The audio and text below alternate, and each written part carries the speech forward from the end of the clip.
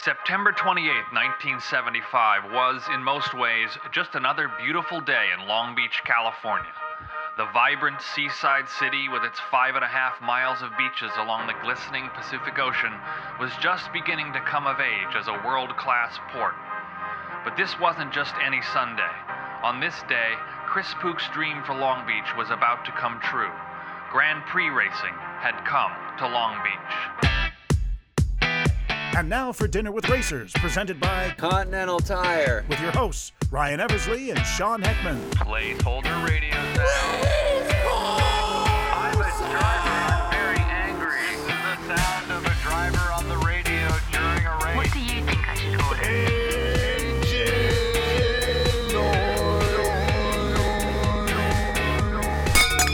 Welcome to Dinner with Racers. I'm Ryan Eversley. I'm Sean Heckman. And we are just finishing up a very long season of podcasts, of streaming series, of iRacing leagues on YouTube. You name it, we're trying to do it for you guys. And one of the things we tried to do was really capture the Long Beach Grand Prix by finding out who runs it and all the backstories behind it. So if you're used to our traditional podcast, this is kind of that, but this is actually more of an extended cut of the videos that we did, which are available on MotorTrend Plus, as well as MotorTrend's YouTube channel. If you go on there, you can see that we've got a 2-part Long Beach episode on the MotorTrend Plus app. It's called Building Long Beach, parts 1 and 2, on MotorTrend's YouTube. I don't know what the hell they named it. And we'll end that there. But you can't have Long Beach without talking about Mr. Chris Pook. Chris Pook is one of those polarizing figures in motorsports that a lot of people know who he is, and he has this commanding presence, but we honestly were shocked by how warm and open he was with us when he talked about his role in being one of the founders of the Long Beach Grand Prix. Now, Chris is not just known for that. He also went on to run the Champ Car Series for a long time, and he's also promoted and run a lot of motorsports ventures across the sport. So when you say Chris Pook, insiders absolutely know who he was, and we actually weren't sure what we were getting, but when we sat down with him, he was nothing but awesome. So yes, he is the founder of the Long Beach Grand Prix, but the guy's got a lot of crazy stories, including cold calling Dan Gurney. He used to hang up fences with Phil Hill? And let's just say buying room temperature champagne 3 minutes before a race is over. But of course, we could not do this without two things, really. One, there was even though I live 10 miles from there, I still needed somebody to fly out here and drive me. Because I'm just that way. Yeah, I get it. Who was that, Ryan? That was Mr. Fast Rene Rast. Hey, Fast Rast drove me there. That's right. Pretty big deal, considering he has a whole life in Germany. I'm Rene Rast, and I'm definitely not driving an Acura. Thanks, Rene. And what kind of tires got us there? That would be Continental Tires. Cross Contact LX Speech. Thanks, Acura. Now, again, if you haven't seen our streaming series, then you might not know what this episode's about. But if you go to MotorTrend Plus, or if you go to youtube.com/MotorTrend Watch, look up Dinner with Racers, look up the Long Beach Grand Prix episode, check it out, give us a like or a comment, but you can learn all about the Long Beach Grand Prix. And if you want to learn even more, well, listen to Chris Pook. All right, we're going to start in 5, 4, 3, 2. So we heard a rumor that the Grand Prix exists because of the idea stemming from this room. It actually stemmed from a tiny office just across the hallway here, just behind this wall here. Oh, okay. Which was my travel agency at the time. Okay. And I came to work on Memorial Day weekend and put the 500 on the radio as I was working. Mm-hmm. And at the same time, I remember the people in the convention bureau who were 6 floors above me saying that they were going to build a convention center here. And, they were changing Long Beach's image from an oil town, an aircraft town, a Navy town, and they wanted to become a tourist convention destination. So I sat and thought for a second, well, it's going to be pretty hard if you're going to build this whole convention center for $50 million or whatever, and you don't have any decent hotels for people to stay in. Right, yeah, where they're supposed to go. So, that reminded me of the history of Monte Carlo, because Monte Carlo came about because of Nice and Cannes, the two towns next door, which were doing a gangbuster business, particularly in the wintertime, with the Northern Europeans and the English coming down there. And so Monte Carlo said, well, what do we got to do to compete with this? And then somebody in Monte Carlo said, well, let's run cars around our streets. And that's how the Monte Carlo Grand Prix got started in the Principality. And then, of course, came the rally and everything afterwards. So I thought, Monte Carlo established itself by running cars around the streets. What happens if we do it here? I mean, when we cannot afford if one doesn't have a reputation as a convention city, then you're going to have to spend $250,000 a year at least on establishing your destination. Right. And this destination was hidden by L.A. Yeah. Disneyland was better known. Santa Barbara was better known. Excuse me. And how do you establish Long Beach? So you do something absolutely outrageous. Yeah.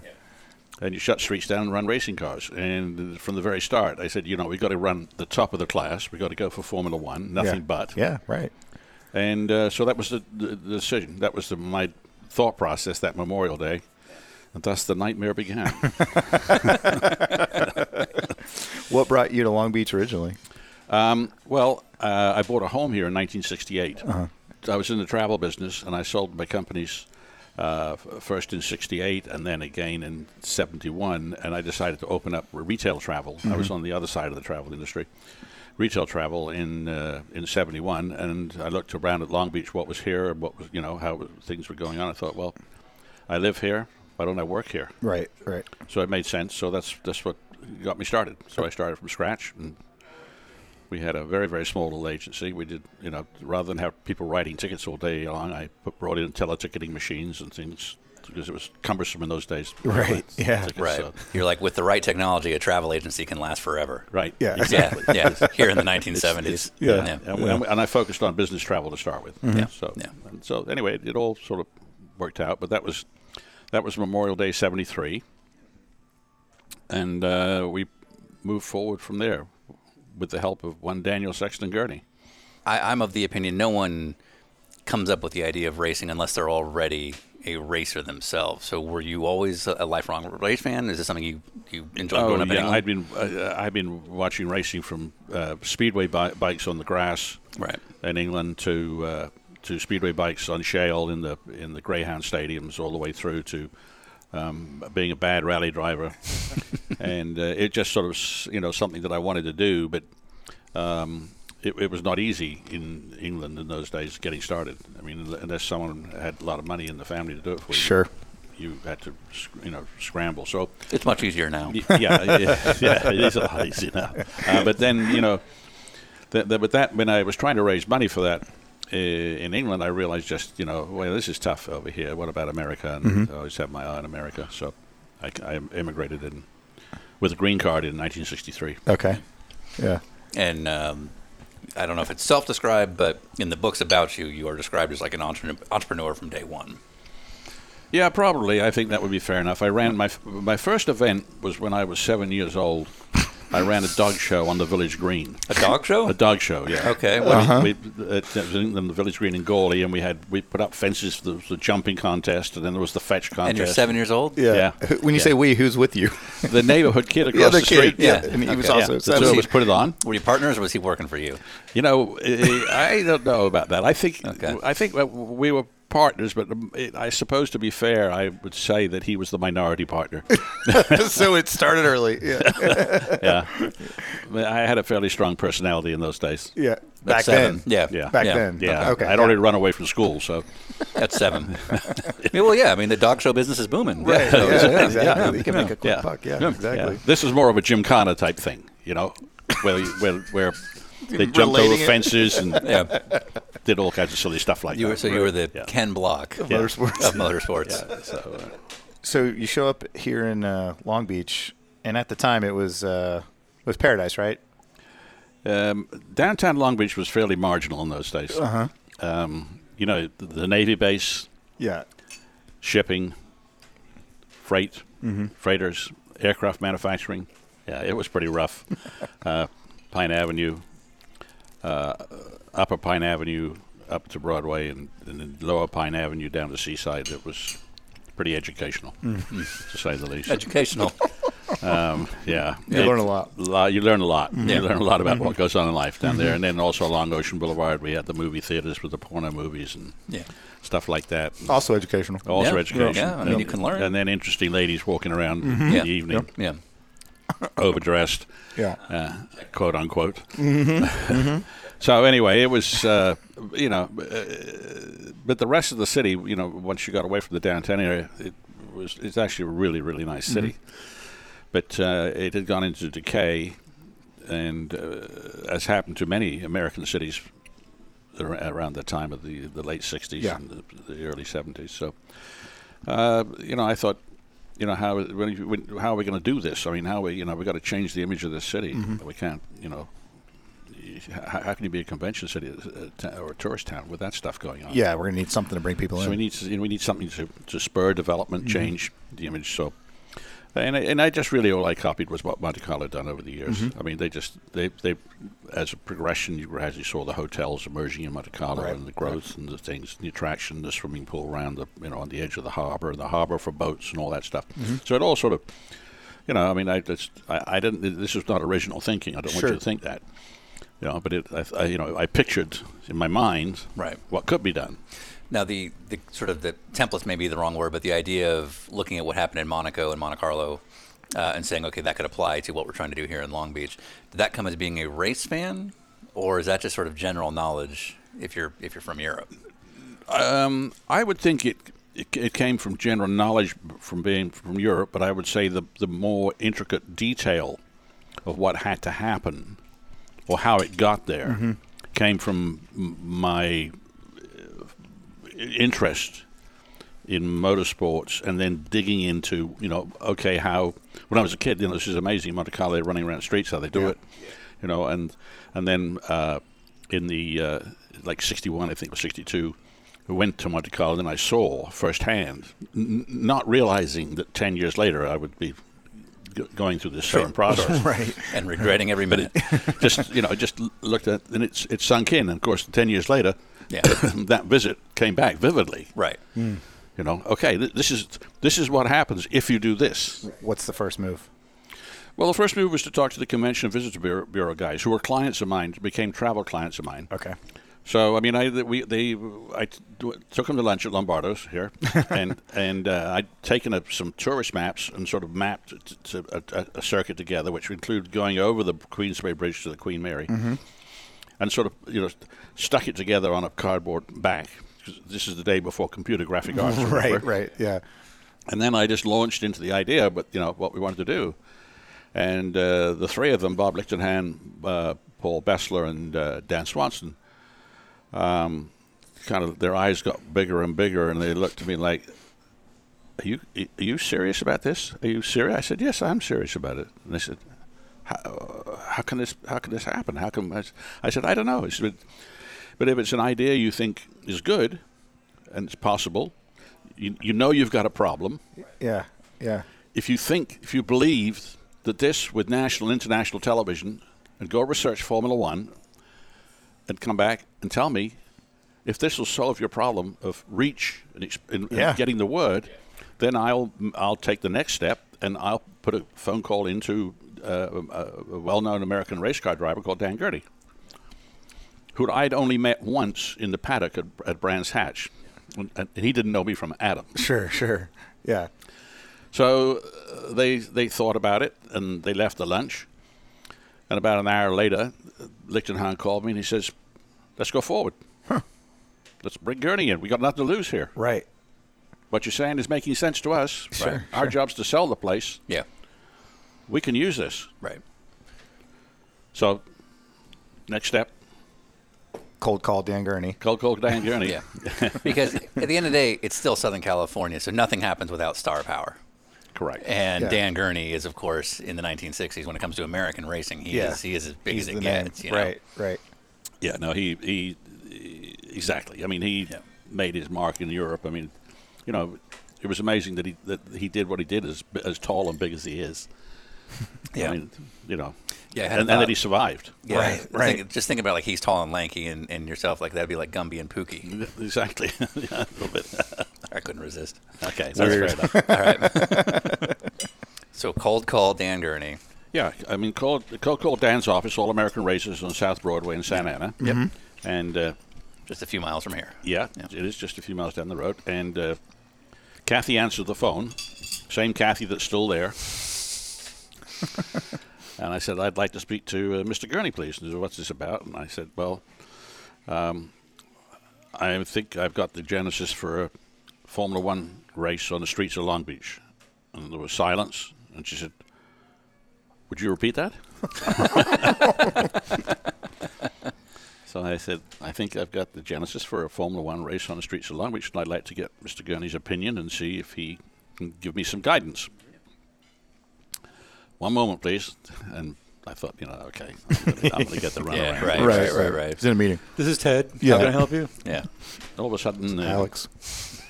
hey, this is Dan Gurney. How you doing? And holy crap, I'm talking to Dan Gurney. Right. I gotta sell this thing now. I sort of quickly went over it, and he says, and I said, I'd like to come down and see you. And he says, okay, when can you be here? And 2 days later, I think it was, or 3 days later, I'm there in All-American Races with my cardboard piece layout. And Right. Yeah. Proposal. The proposal was to him, and he said, where's the city? Are they behind? I said, I don't know about the city, but the convention bureau's on board. If you'd like to come up and have a meeting with them, I can arrange it. Right. And you can also see the city in the layout. And he said, okay, fine. He says, but this going over this bridge backwards and forwards, he says, it doesn't look very good to me. He says, that's too fast and too dangerous. And, but I said, well, we'll tweak it around. Yeah. That's not the end of the world. Yeah. So, sure enough, he came over in his white van. I thought, he's going to show up in Ferrari or something. Yeah, exactly. He got his nondescript white van. Yeah. And that's because he's a real racer. Yeah, right. Yeah. So anyway, He's probably running parts. Yeah. And he says, okay, you got that piece of cardboard with what you laid out on? I said, yeah. I said, get in the van. So we got in the van, and we drove around Ocean and down Linden, and it was all dirt below the hill in those days, and then they were going to build Shoreline Drive, and then we went over the Queensway Bridge. He says, no, this is not going to work. Yeah. This will not work. I said, I got to get the Queen Mary in it. And he said, yeah, but we can do that as a backdrop. So anyway, very quickly, he figured out a circuit, which was Ocean, down Linden, screw around in the Linden parking lot up to the hairpin by the Villa Riviera, because he loved that building, down Shoreline, hairpin turn, back to Pine, up Pine, back to Ocean.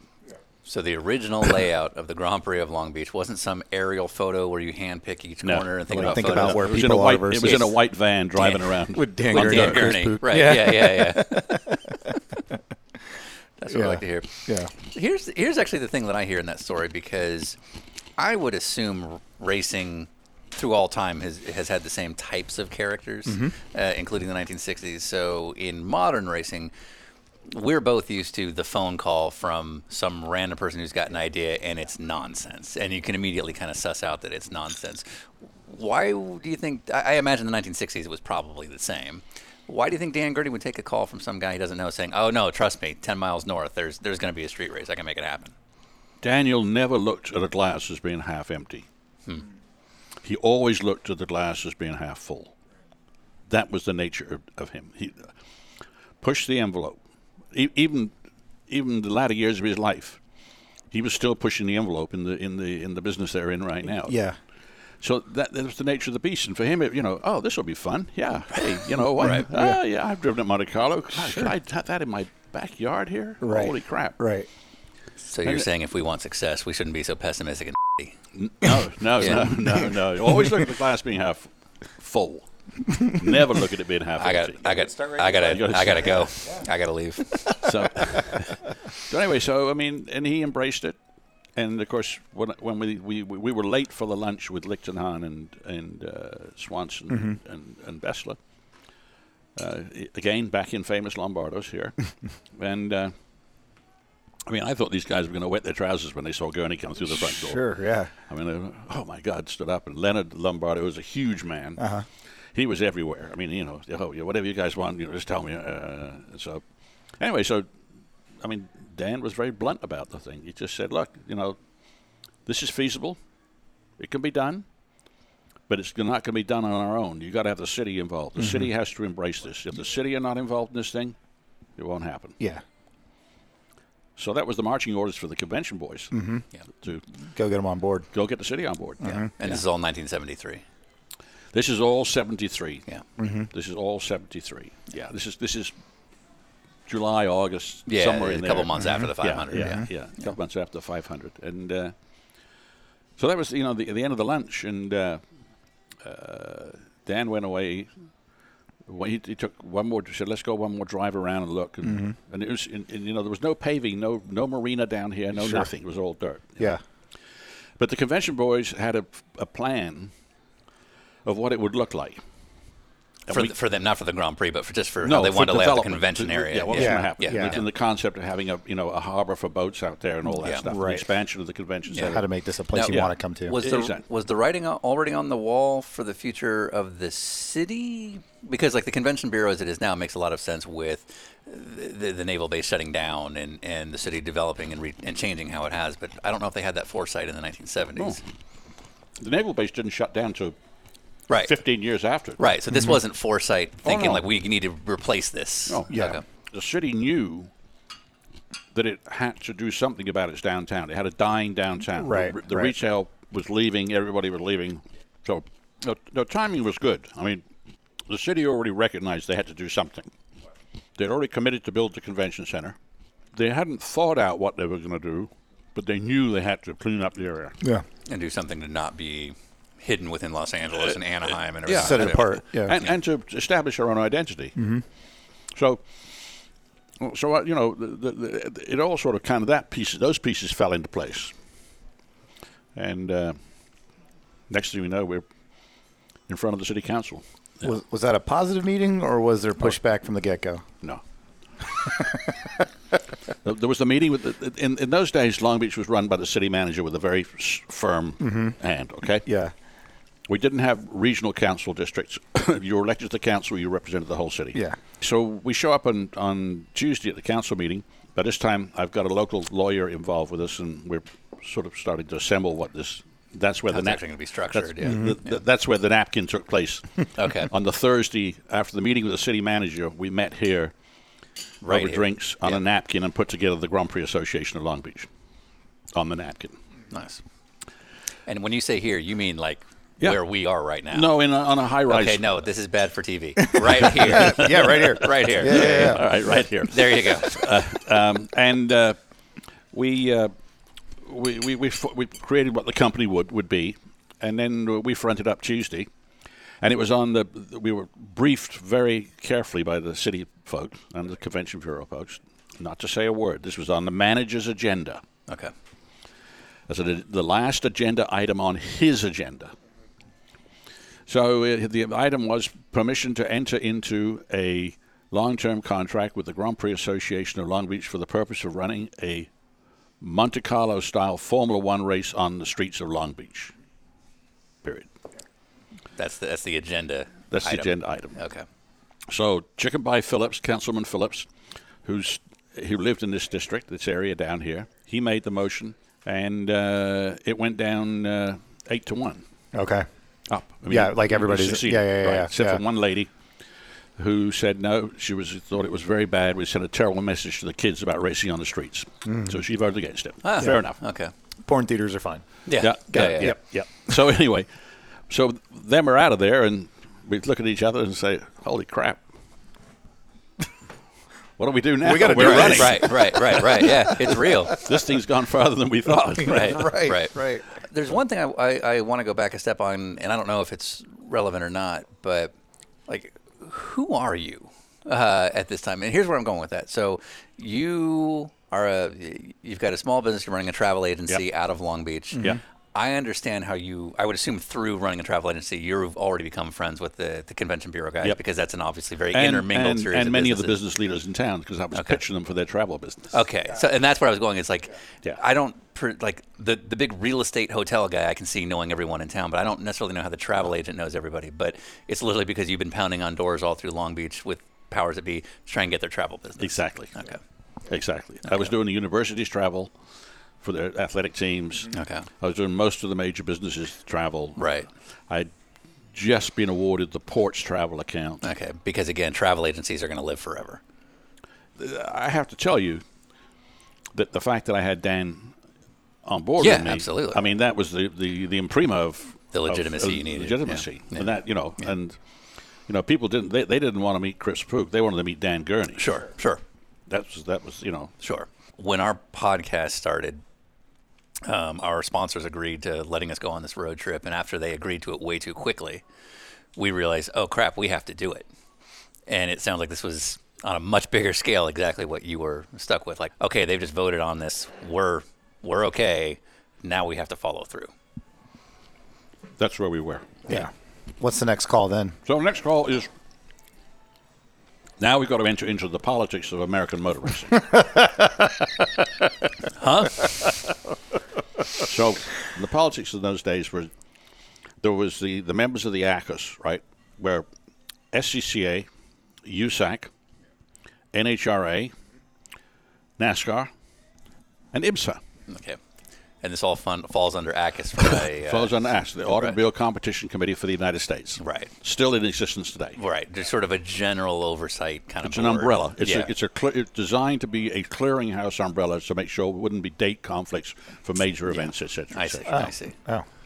So Are you sure they're that active today? And they're still around, huh? I'd like their number. still around. Right. So so Jim is going to his brief is to go to the ACUS and get an application together from the ACUS to what was the CSI in those days. The CSI, Commission Sportive Internationale. They govern motor racing. Okay. It's sort of a FIA equivalent. Yeah. It's the FIA equivalent. Yeah. Okay. So actually, the FISA equivalent. Ah, copy. Okay. Okay. I got you. The FISA Yeah. More the commercial arm. So anyway, so to get a date application moved forward, and then to start the process of drawings, safety inspections, all the whole protocol you've got to go to. So we never made it out of the ACUS meeting. Oh. We were killed, and the Why is basis that? was, God bless him, Big Bill France. Yeah. He says, we are not going to have these temporary circuits. They're dangerous, and they'll put our permanent circuits out of business. That's the big. I'm guessing one of those two things was true. Right. Yeah. So that's they were both true at the time. Oddly enough, a year later, there was a street race in Pontiac, and a guy got decapitated. Oh, there. geez. Yeah. But you're also talking about the guy who has made his mint off of Daytona International Super Speedway speedways. and all these big speedways and permanent facilities. So anyway, yeah. so it was a question of votes. I mean, and then we were killed. Yeah. So, That right away. Yeah. So we come back and okay. Well, that was a good idea. Let's go sell some airline tickets. Yeah. But Daniel said no. He wasn't going to take that for an answer. Nope. He said no. This is ridiculous. He said these people can't sit there in Florida and vote this thing down, not knowing what it is. And forgive my ignorance because I don't know. You needed ACUS to get to You had Formula One? That was the protocol. Why? That's the way it works in every country around the world. The ASN, right, the governing body. And in this case, it was going to be the SCCA. Okay. That was alone at the time. We hadn't got to the Formula 5000 piece yet. Sure. So technically, the SCCA would carry it forward, which Kaiser arranged, right? Okay. So that they present the application to the ACUS as a member club. Yeah. But and you can't so the CSI would have been the equivalent of You FISA can't today. You couldn't bypass them in those days. You can't just go direct to them and say, "Look, we have Long Beach wants this." Okay, you can't do that. No. Okay, no, that's not how it works. Not today. It works that way. Sure, but not in the 90s. Not in those 70s. days. Yeah. Okay. Not in those days. So we were dead, but Daniel said, "No, absolutely not. We're not going to put this to bed. We're going to figure a way through this." So, if you remember, there was a disaster in Indianapolis, and I think it was 72 or 71 or whatever it was, and they appointed an Indiana, very well-respected Indiana businessman called Tom Binford to be the chief steward of Indianapolis. So Dan knew Tom Binford very well. Tom Binford was also the ACUS rep to the CSI. So he sat on the ACUS board, but he also represented the ACUS at the CSI. So Daniel called up Binford, and Binford was very familiar with Monte Carlo, obviously. Called up Binford, and we arranged for Binford to come and visit Long Beach on a trip he had coming to L.A.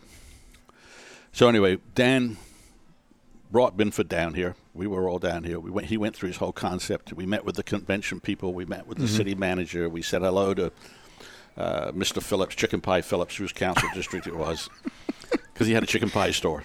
I hope so. Anyway, so No one knew why they called him that. And Binford went away saying, I don't know what's wrong with Bill France on this thing. He said, but let's just do the politics of this thing. Let's see where we are with votes. Yeah. He says, I think Wally Parks, he didn't vote no. He just abstained because it was not drag racing. Mm-hmm. And Dan says, I know Wally pretty well. And Binford said, yeah, I know him pretty well. He says, let's see if we can talk to Wally and get Wally involved. Mm-hmm. So now and they did. So now we had Wally, SCCA. We had 2 member clubs involved. Mm-hmm.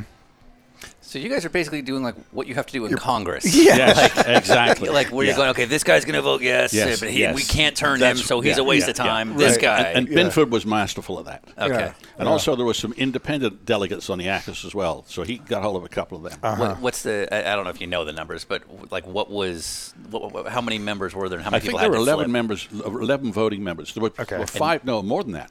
There were 5 member clubs and 3 members at large. What? Okay. So like in So terms 13. Of the vote. Yeah, Yeah, that right. meant Yeah. And you needed 7 people to vote yes. We needed 7 to vote yes. Okay. Mm-hmm. So you're literally like you've got names on a bulletin yeah. board, and you're like, So call no, again. Yes. Yeah. So anyway, we went through the process. Binford managed it through the process, and we ended up. So the NASCAR votes were 2 NASCAR votes, and NASCAR owned IMSA, if you recall. in those days. Yep. So there were 4 votes over there. We knew were bad news. That left us with we knew we could get SCCA. Yeah. Binford could deliver USAC because he's in the Indiana guy. Okay. So there's That's an that. easy one, right? Mm-hmm. So Dan and Binford went to Wally, who really didn't want to get involved, but thought, okay, guys, yeah, I'll step up. So Right. now we had 6, 1 more. So we got 1 more. The 1 more was Binford. Okay. Oh, well done. Okay. Yeah. So we have 7 votes. Yeah. So we go back through this whole process again, right? And we get it on a 7-6. Mm-hmm. Nice. How long does this take? This Like took a year? almost a year. About I would say to you about 9 months. Okay. Yeah, I don't remember the timeline exactly. Right. Yeah. Now, this But- was already a harebrained idea Yep. to the Long Beach City Council. Yeah. Yep. And like, they don't know racing, I assume. And, No. you brought Dan Gurney, but here's this wild idea. Like, do you have to explain why this is stalled out and explain the details Yes. of ACUS and all these things Yes. that you can't Politics. expect them Yeah. to understand? Yes. Yeah. Okay. Yeah, we did. Yeah. And are they getting more skeptical of this, or are they just like They're it's the kind of sin in the going, industry? Whatever. Yeah. He'll show up or Right. he won't. Yeah. Right. Okay. Deal with it when we have to. Yeah. But remember, they'd voted on a contract. Is there an Right, expiration right. to that, though? Like, are you looking at some timeline where that vote becomes null after 2 No. years? Okay. They'd have to rescind it. Okay. Or we can't come to terms on the agreement, then Yeah. Okay, then it just dies. they authorize the city manager to enter into a contract. Okay, so you're not on any sort of time lapse, like, in No. a year it's No. going back. Yeah. Okay. No. So anyway, we get through with our 7-6 vote, Yeah. Yeah. which did not make Mr. France very happy. I was just about to ask. Yeah, big fan. So now we move forward to the CSI. Yeah. So the CSI in those days had various committees. Mm-hmm. So we basically had to clear 2 committees. Number 1, the calendar committee. Mm-hmm. And number 2, the safety and circuits committee. Okay. Within yeah. ACUS? CSI. Within CSI. Up in Okay. CSI. Because they don't want Okay. you to be, a conflict with their already in place schedule, and you can't be killing people under their branding, right, or underneath their. And then we had a problem with the schedule Okay. because in those days, only 1 Grand Prix was granted per country. Mm-hmm. Right. And the USGP was already in The Watkins USGP Glen. was already at Watkins Glen. Right. So anyway, Binford, he said, I think I can tackle that one just by the sheer size of the country Yeah. and the population which justified to have 2 Grand Yeah, Prix. absolutely. So don't let's worry about that. Mm-hmm. So let's worry about the safety piece now. So he said to Dan, I want to bring out the chairman of the Circuit and Safety Committee to Long Beach, and I want to walk through this whole thing with him of how we're going to do this. And his name was Nino Bacigalupi. Bacigalupi ran Monza. Oh, okay. Really? So he's probably yeah. Yeah, you look he's back- Italian. Would have never Yes, guessed. Okay. Huh. Little guy. Italian guy. Great little guy. Wonderful. Doctor. He was an engineer. So the first thing we do is figure out with Bacigalupi about the circuit. He immediately makes some changes. The bottom of Linden Hill. Mm-hmm. He wants a left-hand turn, and he wants runoff. He wants a big sweeper going through the parking lot, and then another sweeper going up to Shoreline and Alameda's up, with a U-turn and runoff areas. Yeah. Down Shoreline, big runoff area. U-turn on Shoreline, up Pine. Instead of going straight up Pine, dead straight, because it goes up to the hill, would be very dangerous arriving on a braking distance. Those cars would arrive there 120, 130, 140 miles an hour. It flies there. He wants to jog into a parking lot and create not a chicane, but a right-hander, very short straight, left-hander straight, left-hander short straight, right-hander back up, and then the pits. So they're working all this. In the meantime, we've got city engineers in tow with us, and they've got scaled city drawings and everything. And they're making copious notes, doing everything they're supposed to do. And we're on foot doing this. And there's traffic. The Shoreline wasn't built in those days, but there's traffic all over Ocean Boulevard. Yeah. Immediately, we could see it was a dangerous situation. So the city guy with us, George Medak, who was incredibly helpful with the whole thing, he immediately calls the cops. He's an ex-cop himself. Yeah. So here now we have several black and whites controlling traffic while we're walking around the streets. And Bacigalupi saw this, he saw this, all this city cooperation, all of a sudden, I'm concerned about this. These cars are coming too fast, Yeah. Okay. Yeah. Cops, boom. Right. Done. Okay. Yeah. City's behind us. Yeah, right. So we go to the city engineer's office when the walk's all done through, and the city engineer, Jack McGinnis, he assigns 2 assistants, and this is before CAD, right? This is when drawings were hand drawn. Yeah, right. Everything was done by hand. He assigns 2 engineers to it, and he gets the layout going and this turn, and then Bacigalupi starts talking to him about vertical radiuses and horizontal radiuses of turns. Yeah. Okay, he gets he understands that. He's an engineer, Right? So he gets the principle of all that. Anyway, so we leave there probably at 7 o'clock at night. Next morning, we show up in the Queen Mary for breakfast. And then all of a sudden, McGinnis shows up with his engineers, and they've been working all night long. And they have everything laid out. Wow. Finished. Yeah. For Bacigalupi. And he looked at me and says, "Oh, my God, I cannot believe you do this." Yeah. All night they worked. So Binford and he start talking about the date thing then. And so Binford said, "Well, why don't we suggest to the CSI that there is the need for a second Grand Prix in America because of the size. Yeah. But let's distance the second one as far away as possible in time from the first one, also in distance, in literal distance." Yeah, right. Yeah. So bingo. Here we go. Yeah. October, Watkins Glen, upstate New York. March, Southern California. Yeah. Distance Yeah. accomplished in both. Yeah, right. So that any argument about overlap and you're not going to get this. No, people aren't going to go to the same race twice. Yeah, right. that's all gone. Right. Yeah. So there we are. Then we go through the commissions and all the stuff, and of course, time's going on, and we have lots more inspections, and the decisions being made about guardrail and concrete blocks. And Binford to the rescue again, and basically says, there's a little town up in Canada called Trois-Rivières, and they run a race there every year, and they use concrete blocks around the circuit. Yeah. He said, they're much better because if a car hits it, it'll bounce off. It's a vertical. Can't be a freeway block because a slick will climb that slope like ramp, and that is a ramp. Yeah. So vertical concrete blocks. And then Phil says, and catch fencing. Those days there was catch fencing. Catch fencing was about this high. Yeah, right. Yeah, tiny. Yeah. Chain link, and it was a real problem because the guys, apart from being hit, this is Donahue was killed by a pole, and the catch fencing hit him in the head. Right. But cars would get wrapped up in it, and he couldn't get the guy out. He couldn't get out, and fire was really still common. a huge issue in those days. Yeah. So anyway, Phil said, up at Laguna Seca, they have a retired physician up there, and he's developed a program with old used tires where he's bolting and lacing all these tires together in runoff areas. And he said when the cars hit them, the tires all stretch and go, and they absorb the energy. And it's amazing. He said, I've seen guys hit it at 150 miles an hour and just walk away without a problem. Right.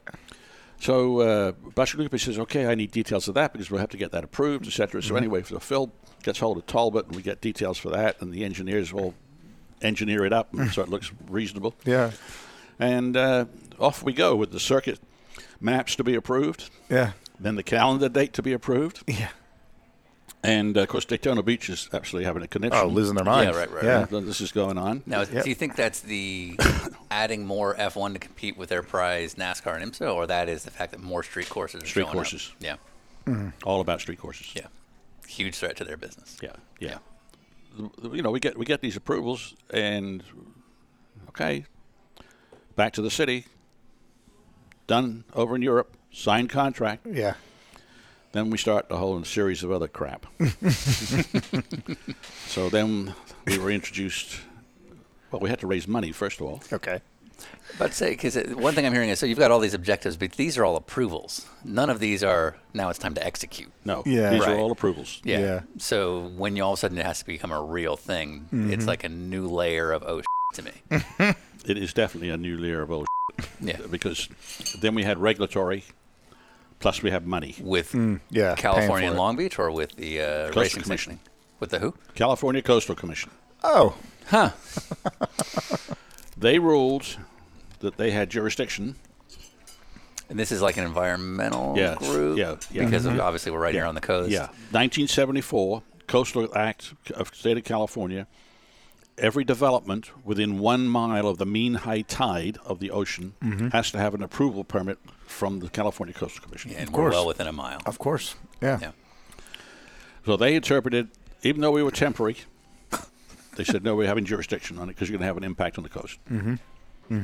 Well, then another nightmare began. It was just horrific. It's the Coastal Commission. Is that what it was called?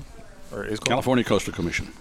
12 districts from the Mexican border to the Oregon border. Their concern is primarily environmental and taking care of the coast, right? Well, automobiles coming, fumes. I was going to say, like a car race is not exactly in line with their values. Exactly. Yeah. And they don't understand that the exhaust fumes coming out of racing cars is far more clean and pure Right. than the average car or the truck or the bus. Yeah, especially in the 1970s. Yeah. So. Yeah. So how did that go? So that was interesting. We had our first hearing. First of all, we were on the consent calendar, just like So it should have been just an automatic thing. just an automatic thing. But if I know California. The hearing was held in the conference room at the Port of Long Beach on the top floor. Their conference room is on the 6th floor there. Okay. And that's where we met Jim McKillian. Okay.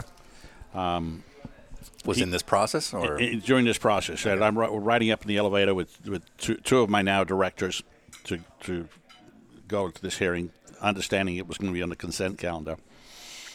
And this guy with a bike gets in the elevator with us, and he stands the bike on its rear wheel, and he's got fairly long hair and dressed very casually. Yep. And I said to Stu Elner, who was one of our financial guys raising money for us, I whispered to him, said, look at this communist over here with his bike.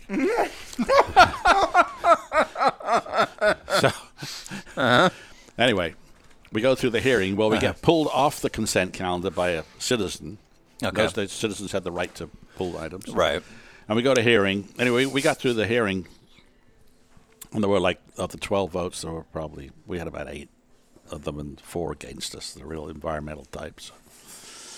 Anyway, so we left. We think, okay, we're good there. On the way out of the meeting, Jim approaches Elner, talks to Elner, about, and says, hey, I'd really like to volunteer my time. I'm between jobs right now. I'm a UCLA grad in business administration. Yeah.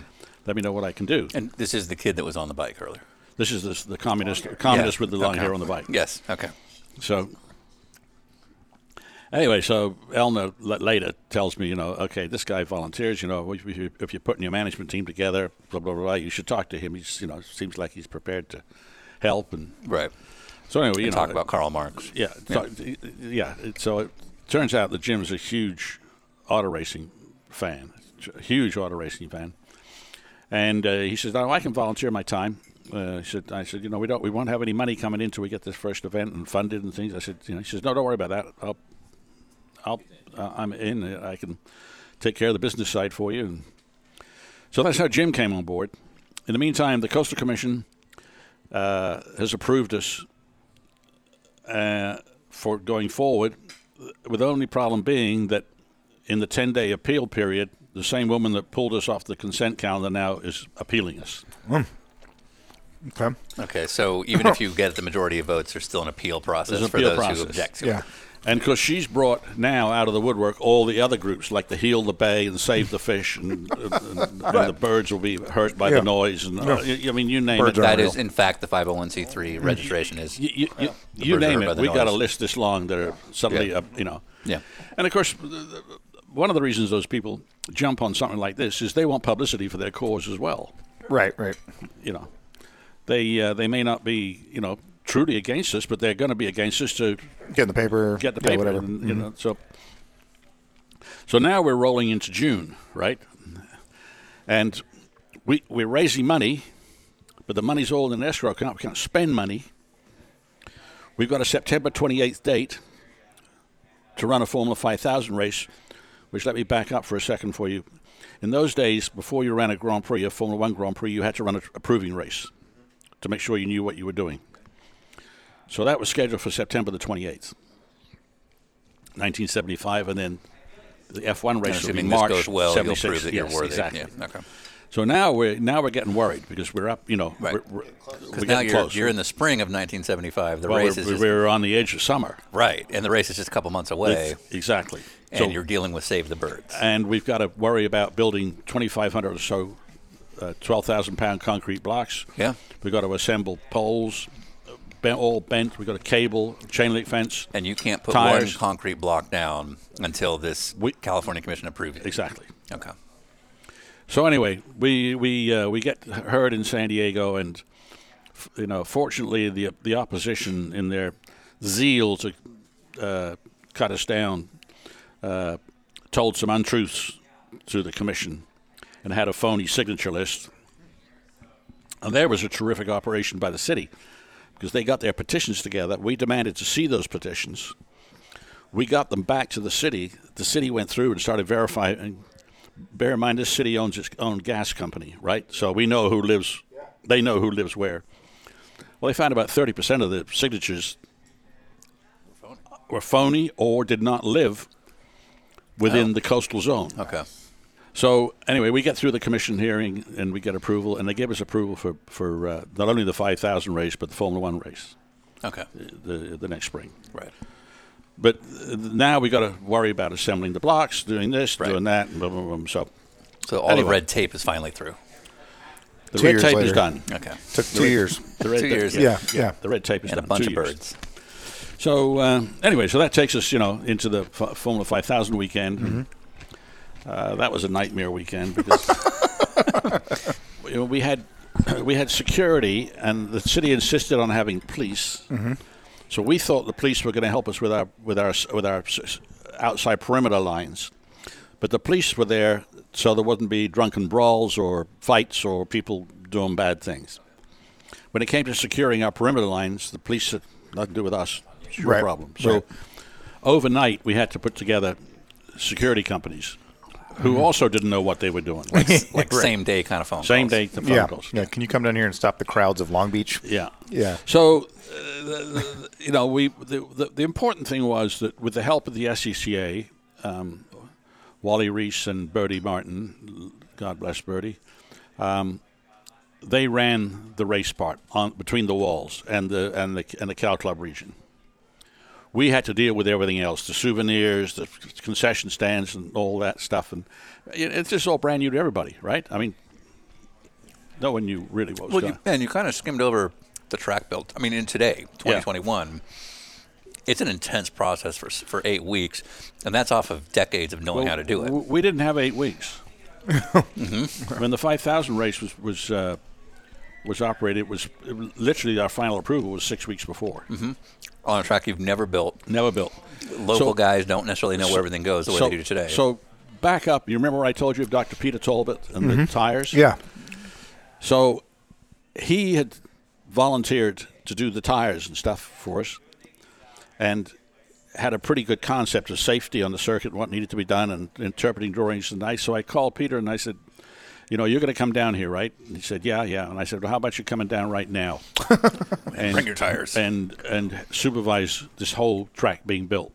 And he said, well, I've never done that before. I said, well, I've never run a race before. Right. Yeah. So we're in this boat together. Are you in or for it? And he said, absolutely.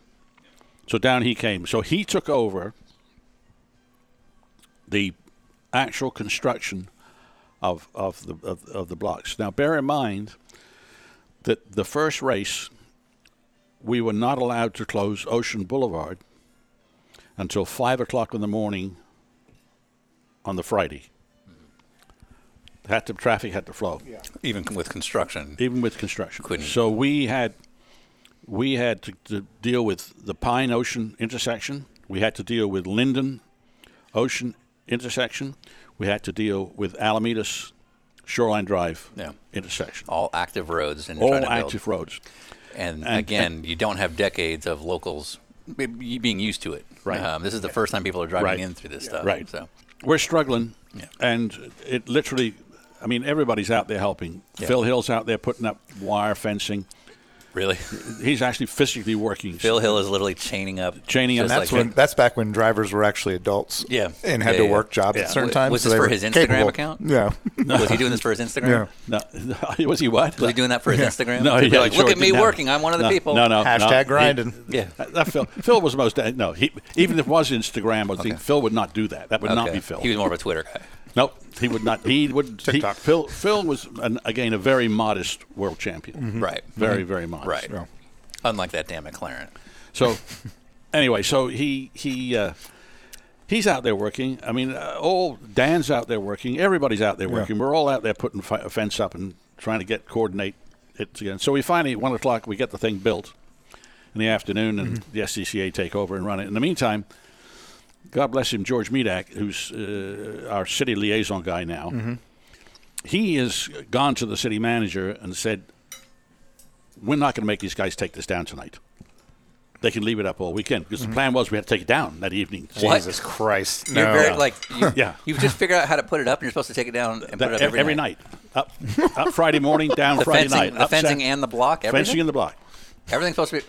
Who's supposed to do this? Well, we had crews. We had Dan Gurney. Right. Phil Hill. So anyway, so George goes to the city manager, and the city manager comes down and takes a look, and he says, I agree. We'll just shut Ocean Boulevard down. Is this the same day? Like, this is all, like, this All isn't hap- like this a is month all before. happening in the period we're constructing on the Friday. They're working behind the scenes. Right. They're getting the council votes together. Now it's an 8-week, very organized process, but you're figuring this out on the fly with, like, minutes to go, it sounds Absolutely. Yeah. So anyway, All right. So we start the weekend. Well, then we'd appointed various people responsible for certain areas. Somebody in charge of grandstands, somebody in charge of security, somebody in charge of this and that. So I had a radio, obviously, and I literally had to run that race the whole 3 days off the radio on my hip, and I would go through like 3 radios a day because in every question. We'd never faced it. Right. So you needed somebody who could look at the grand So scheme. I'm sort of saying, we'll do this, or we'll do that, or we'll do that.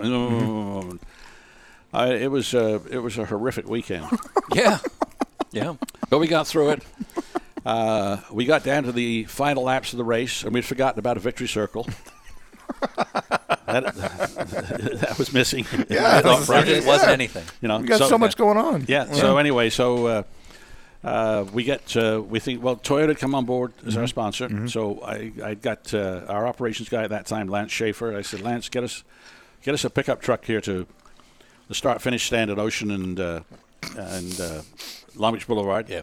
I said, we'll make the pickup truck our victory circle. Wally Reese said, what about champagne for the winner? I said, we do the champagne? Oh, my God, where do we get that? So There's no shortage of liquor stores. I went to Jack's Liquor with John Elm right there, walked in. You'll get a kick out of this story. So, I need some champagne. He said, I don't have champagne. I don't have whiskey. I don't have anything. He says, I've sold out of every... Wait a minute. Aren't you the guy running this thing? I said, yeah. I said, I need champagne. He says, I got some warm Andre in the back there. I said, that'll do. Just give me 3 bottles of Andre champagne. Yeah. So he gets me 3 bottles of Andre champagne. I go to pay. He says, I don't want to be paid. You don't need to pay me, pal. Yeah. I'm already paid. Yeah. Yeah. Oh, that's cool. Yeah. For a sponsorship. So I come out with a brown paper bag, Brown bag in it. with the champagne in. The warm Andre. By this time, they're getting Redmond organized up in the back of the pickup truck. Right. The Miss Grand Prix. So you thought of the Miss Grand Prix? We had with Miss Grand Prix, she couldn't be found anywhere. Okay. So she was with one of our directors drinking. Sweet girl. She's a sweet girl. But she would have been there if somebody told her, But anyway, so we got another director's wife to substitute to present the trophies. And I'm passing the champagne up out of the brown paper bag, and he remembers it very well because when he was on it at the races, he said, "I remember the brown paper bag." He says, "It's the first time I've ever had a victory given to me out of a brown paper bag." Anyway, so that sort of thing we did, So anyway, the following weekend, I was pretty worn out, as you can imagine. And we're tearing the place apart. We got to find a place to store it and haul it and all that stuff. And I thought over the weekend, and I said, I'm never going to go through this again. So I sat down. This is September. Well, in the meantime, we'd gone after us. We went up to Laguna Seca because the 5000 series went up there, and then we go to Riverside. And because they were right after us, we were in demand. I mean, people wanted us to talk to us. The media people wanted to talk to us and stuff like that. So our PR guy said, "Oh, you got to go to these races. You got to go make an appearance." So I went. We got those out of the way. And then I took Schaefer was handling all the storage with Talbot and where we were putting the stuff away and all that. It was all getting done. The place was being pulled apart, no problem. And I went it was in November. I took a trip to South America and sort of as a break. And during the whole plane ride down there, I'm thinking, I got to do something about documenting what I did this whole weekend. I got to walk through this whole thing. So I said, okay, I got to sit down and write down, to the best of my memory, what occurred. So and when it occurred. So that over the next 2 months, I developed what has become known as the minute by minute, where basically every single thing that I remembered had to occur, I wrote, and the time it had to occur, and who had to do it. And this is retroactively. So on the first weekend, there was no minute by minute. No minute by minute. No zoning. You just improvising on a radio. Yes. I think right now is when we're supposed to do this. Yes. Yeah. On a whole race weekend. The guy running the grandstands down at the end of Shoreline, he said, I got a whole load of customers here that said they got grandstand T. I said, I can't find grandstand T. Where's grandstand T? Well, the grandstand guy had built grandstand T as part of grandstand S. Instead of it being a separate grandstand, he just combined the two together. Excellent. Sure. And, of course, at that particular point, all the grandstands were packed, right? Right. And there's people everywhere. Right. Everywhere. Yeah. I mean, we're running out of T-shirts. We're running out of halter tops. We're running out of this. We're running out of that. I mean, it was just crazy. Well, of course, the problem was why the grandstands were full was that the people that bought grandstand seats were in there, but everybody else that had a GA ticket or just came over the fences, just sat wherever they wanted. Sat where they wanted to sit. Yeah. So aesthetically on television, it looked great. Fantastic. Right. It was a roaring success, but fiscally, it was a friggin' disaster. Man, if they had Twitter back then. So yeah, it was just anyway. So yeah. It just went, just evolved from there onwards. We got the minute by minute. We divided the circuit all into master areas, like 5 or 6 master areas, and each area had maybe 7 or 8 subzones in it. Mm-hmm. Each subzone had a manager and assistant managers and gophers, and they were our eyes and ears. So when so we had a problem, something go wrong. They knew it. I mean, if we had a trip and fall, they documented it. Mm-hmm. And I can't tell you, the lawyers after the 76 race started hitting us with all these trip and fall suits. Yeah. And when we'd go into court and we produced these reports that were down by minute, Mrs. Jones tripped, but she tripped because she drank too much, blah, blah, blah. Right. Those lawsuits started to go away very fast. Yeah, because you guys had the documentation. We had it documented everything. Yeah. So, and still today, I believe Jim still uses the same system. Yeah, the minute by minute. The minute by minute. Yeah. Or it's actually under Dwight's prevail now. Early on in the process of meeting with commissions and adding to your staff, there was this young Kami Pinko that you met. What was that guy doing during that race? He's in charge of collecting the money, ticket sales. Okay, so he was a ticket sales guy. Yeah. He's doing everything. So despite his appearance, he was actually useful. Jim was invaluable. Yeah. I mean, Jim's very knowledgeable. He's very smart, very knowledgeable guy, and he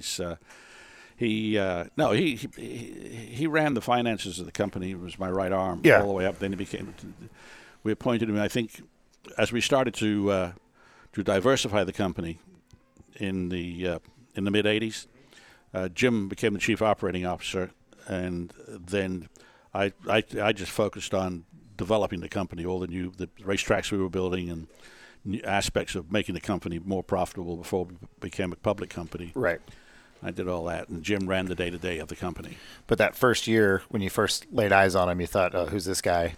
Oh, yeah. We found out afterwards why he was on his bike. Oh.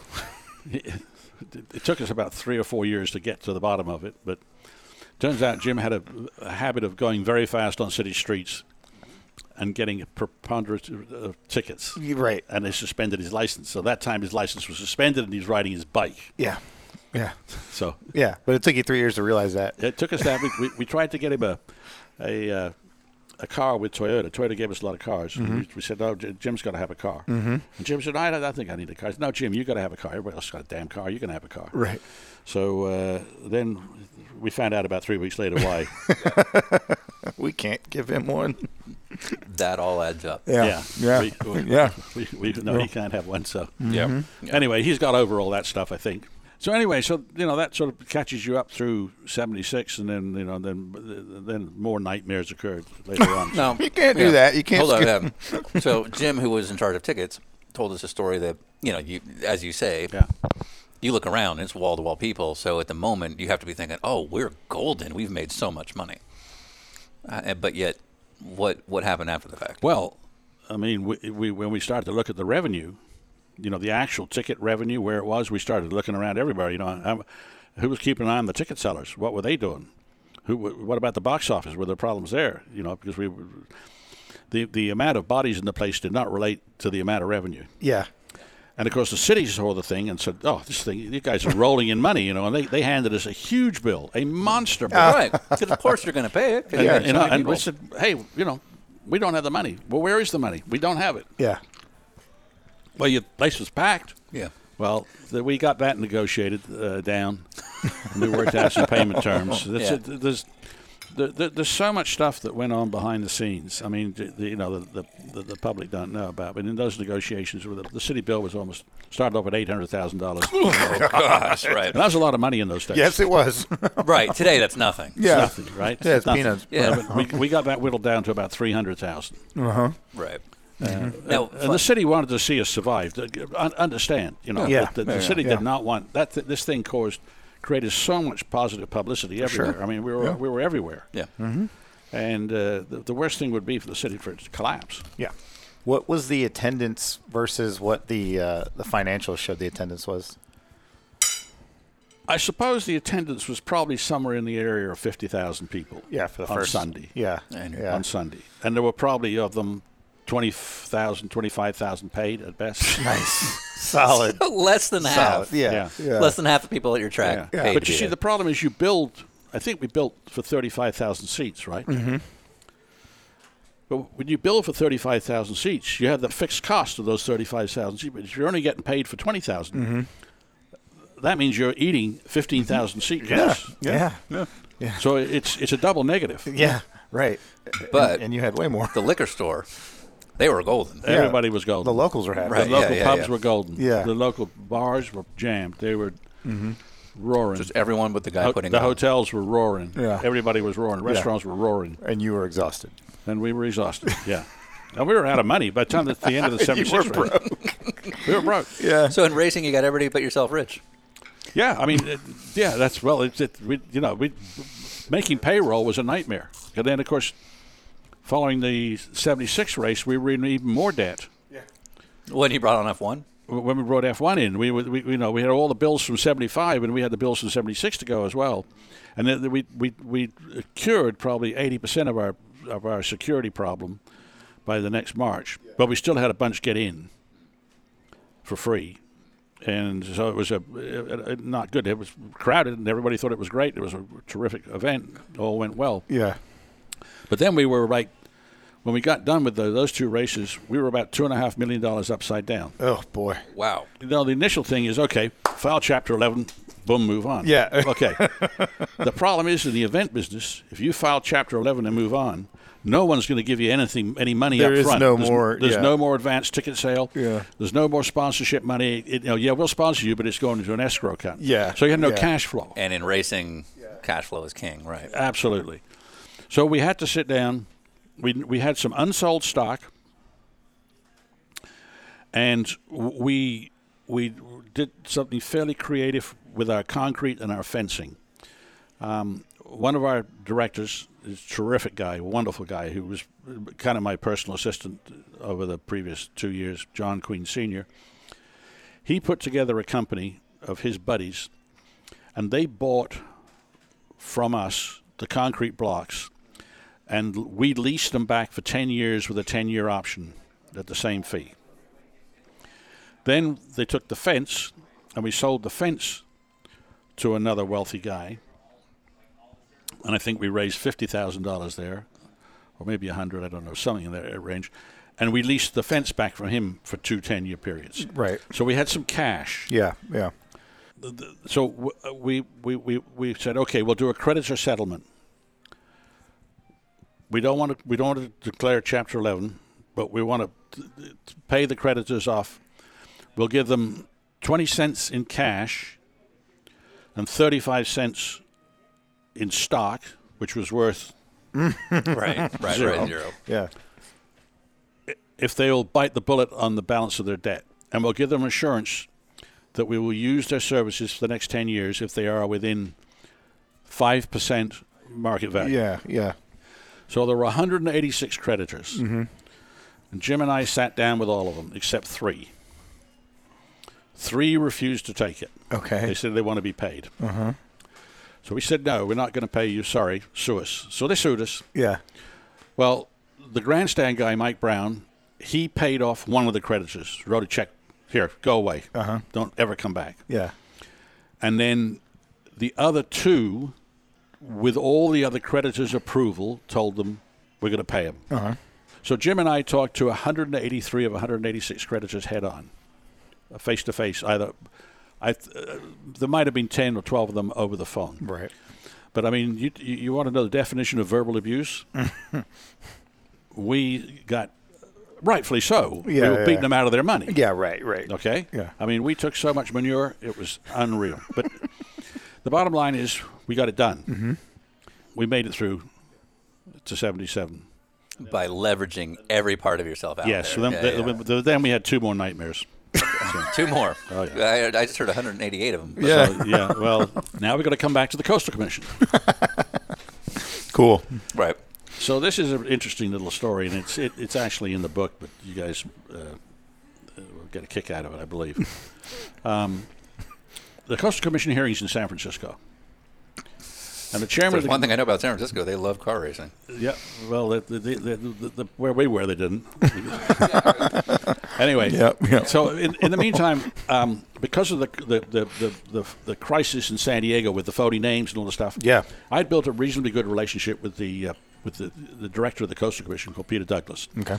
And he was all powerful, and I knew that I had to Like get on his good side. get on his good side, and bear in mind that I forgot to tell you that when we were going through the initial work process with the Coastal Commission, right after Dan won the Indianapolis 500 with Bobby in 1975, he flew straight to San Francisco, and we went to the Coastal Commission offices, and Dan went into those offices, and it was a Yeah. Yeah, right. in It's spite a of huge these deal, yeah. guys being very liberal guys up there, they knew They who still Dan respect- Gurney was. Yeah, So so we really had a good relationship with Peter Douglas. Mm-hmm. So the hearings starts on a Monday evening at 6 o'clock or 5 o'clock or something like that.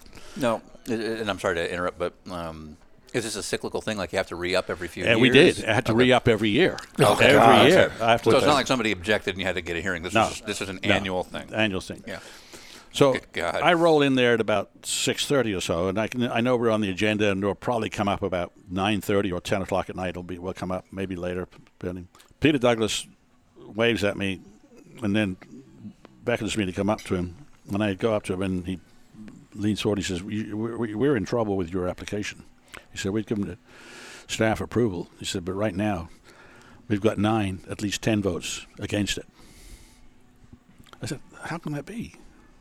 He said, the opposition has got to these commissioners. I said, oh, no. I said, I'm going to try and get your thing pushed over till tomorrow so we can talk to some sense into these commissioners tonight. But he says, if we have a vote tonight, you're done. Right. So I just sit there saying, oh, crap. What do we do? So he's working the commission. So our item comes up at about 11 o'clock. And Peter jumps in and says, I want this item heard. I want to recommend to you this item be heard tomorrow. This is a difficult item. We need to deal with this tomorrow, not at 11 o'clock tonight, because this could run us into 1 o'clock or 2 o'clock in the morning, and I don't think it's correct to do that. So let's adjourn this item till tomorrow morning. So another commissioner who we knew, Long Beach guy, he comes up to me right here and he says, I don't know if Peter told you when you were whispering over there with him that you're in trouble. He said I don't know what to do with these guys. They are locked in against you. So I said, okay. Let me think about something. So I went back to my hotel room, and I thought, what do I do here? So I better call Ecclestone. I call Bernie. It's 7:30 in the morning. He doesn't get into his office till 9. Yeah. So I waited till about 8 o'clock the UK time and called. Thank God his assistant was in there, Ann Jones. So I told Ann, I said, you got to reach Bernie now. Now this is before cell phones and stuff. Right. Well, he had one. Yeah. So, he had the first one. Yeah. Anyway, fortunately, about 5 minutes later, Bernie calls me back, and I tell him what's going on. He says, "What? Oh, I'm not going to do that." He says, "You damn Americans, you got all these stupid, ridiculous things." He says, "Don't you understand? This is an international race." And blah, blah, blah. I said, "Yeah, it's an international race, Bernie, but who's going to explain to these commissioners what they're doing?" I said, you're going to have to do something. Think of something. What are you going to do? Said, I don't know. I'll think about it. So I'll call you back in an hour. I said, okay. So this is the middle of the night my time, early morning his time. Yeah, he's in London. Paris is 1 hour ahead of him. So 9 o'clock in the UK, 10 o'clock in Paris. So Bernie calls the president of the CSI, Prince Metternich, and says to Metternich, we've got a problem in California. These Californians are going to cancel this race. Okay, now remember the schedules are all published. Yeah, right. Yeah, it's a big deal for them. Yeah, so he said they're going to cancel this race, and they don't give a damn about any other country in the world. He said it's an insult to these other countries that are holding Grand Prix, that the Americans are treating us this way. So Metternich takes it, and he says, and Ecclestone says, he said, you need to go to the French Minister of Sport, get his support. So Metternich goes to the French Minister of Sport, gets his support. The two of them go. It's all happening in like a matter of minutes. This is happening in, middle of the night for you. We got 8 hour time. Before the next meeting. Yeah. So Metternich and the Minister of Sport go to the U.S. Embassy, to the attaché, and explain to the attaché what an insult this is and how could this be. This is ridiculous, this thing. It's a temporary circuit. And all At the this U.S. stuff. Embassy. Yeah. Okay. Over the California Coastal Commission. Over the California Coast Commission. For a car race. Right.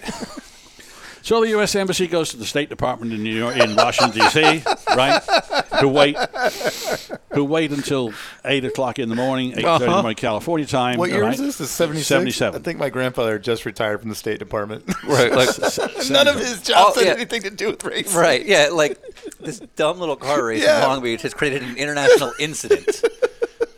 Okay. So, so the phone lines go from Washington to the governor's office Of California. California, Yeah. who was Brown. Oh, is Jerry Brown even Jerry there? Brown. Yeah, right. That makes sense. Moonbeam. Yep. Yeah. Who was Okay. at the time very environmental. Who at the time had announced he was running for president. Oh, it would have been that. Yeah, right. Yeah. Because the presidential election was coming the next year in 78. Yep. Okay. Yep. And this is the spring of 77, and he's sort of getting his stuff organized and ready to go, right? Yeah. So the State Department was talking to his chief of staff and explaining the whole thing to him, right? Yeah. Chief of staff, smart guy. If what they're saying is true and this thing gets out of control, this is not going to look very presidential. No, right. Yeah. Okay? Control it. Yeah. Control it. So I guess they discuss it.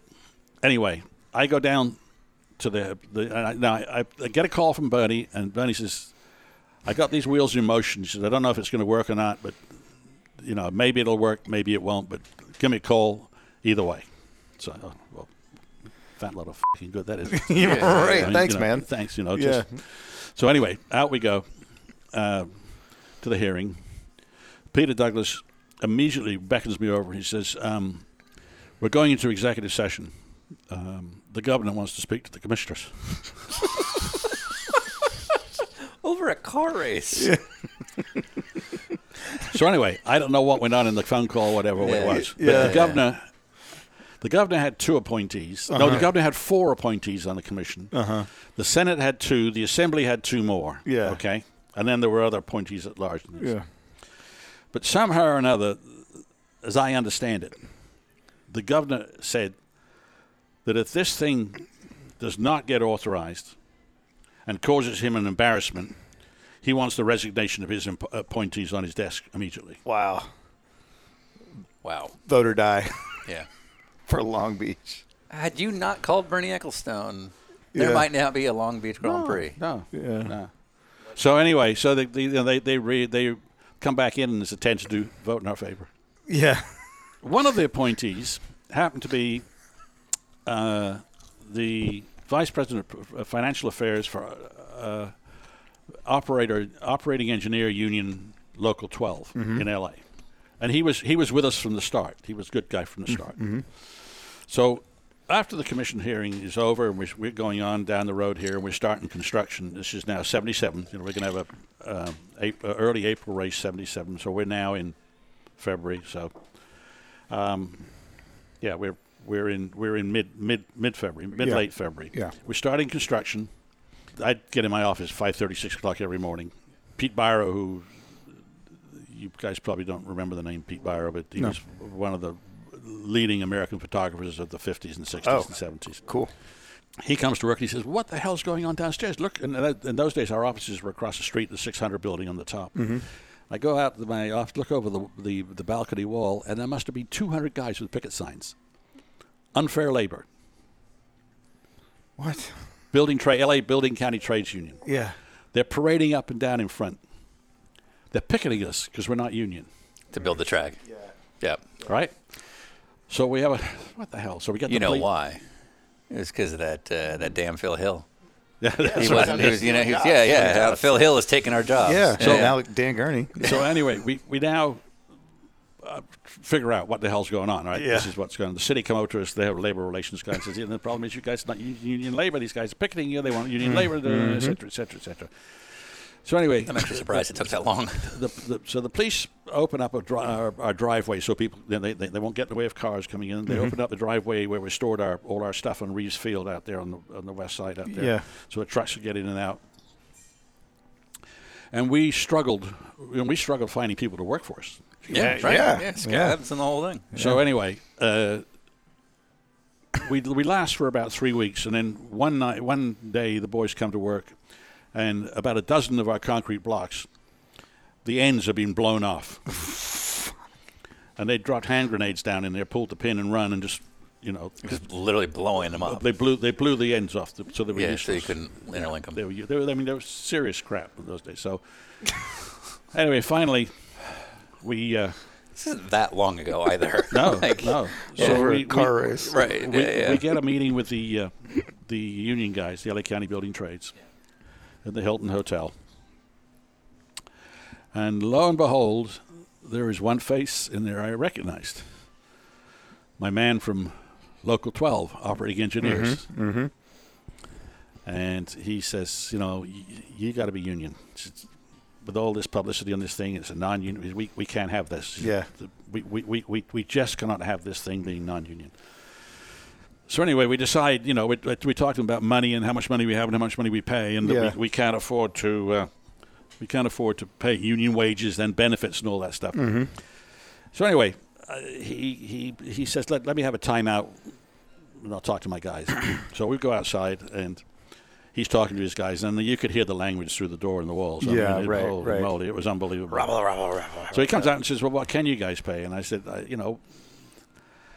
how about if we if we have a flat rate, no working to rule, everybody has to do whatever they're told to do for 75% of the union scale. Which is maybe.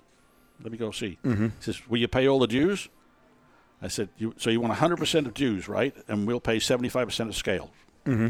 He said, yeah, that's what you're saying, right? And I said, yeah, that's what I'm saying. He goes back in. There's more noise. Door opens. All of a sudden, these guys start filing out. Fuck you. Yeah. Yeah. Scab. All the stuff. Usual stuff. Kids back in the day. So anyway, and he's left there, and he says, come on in.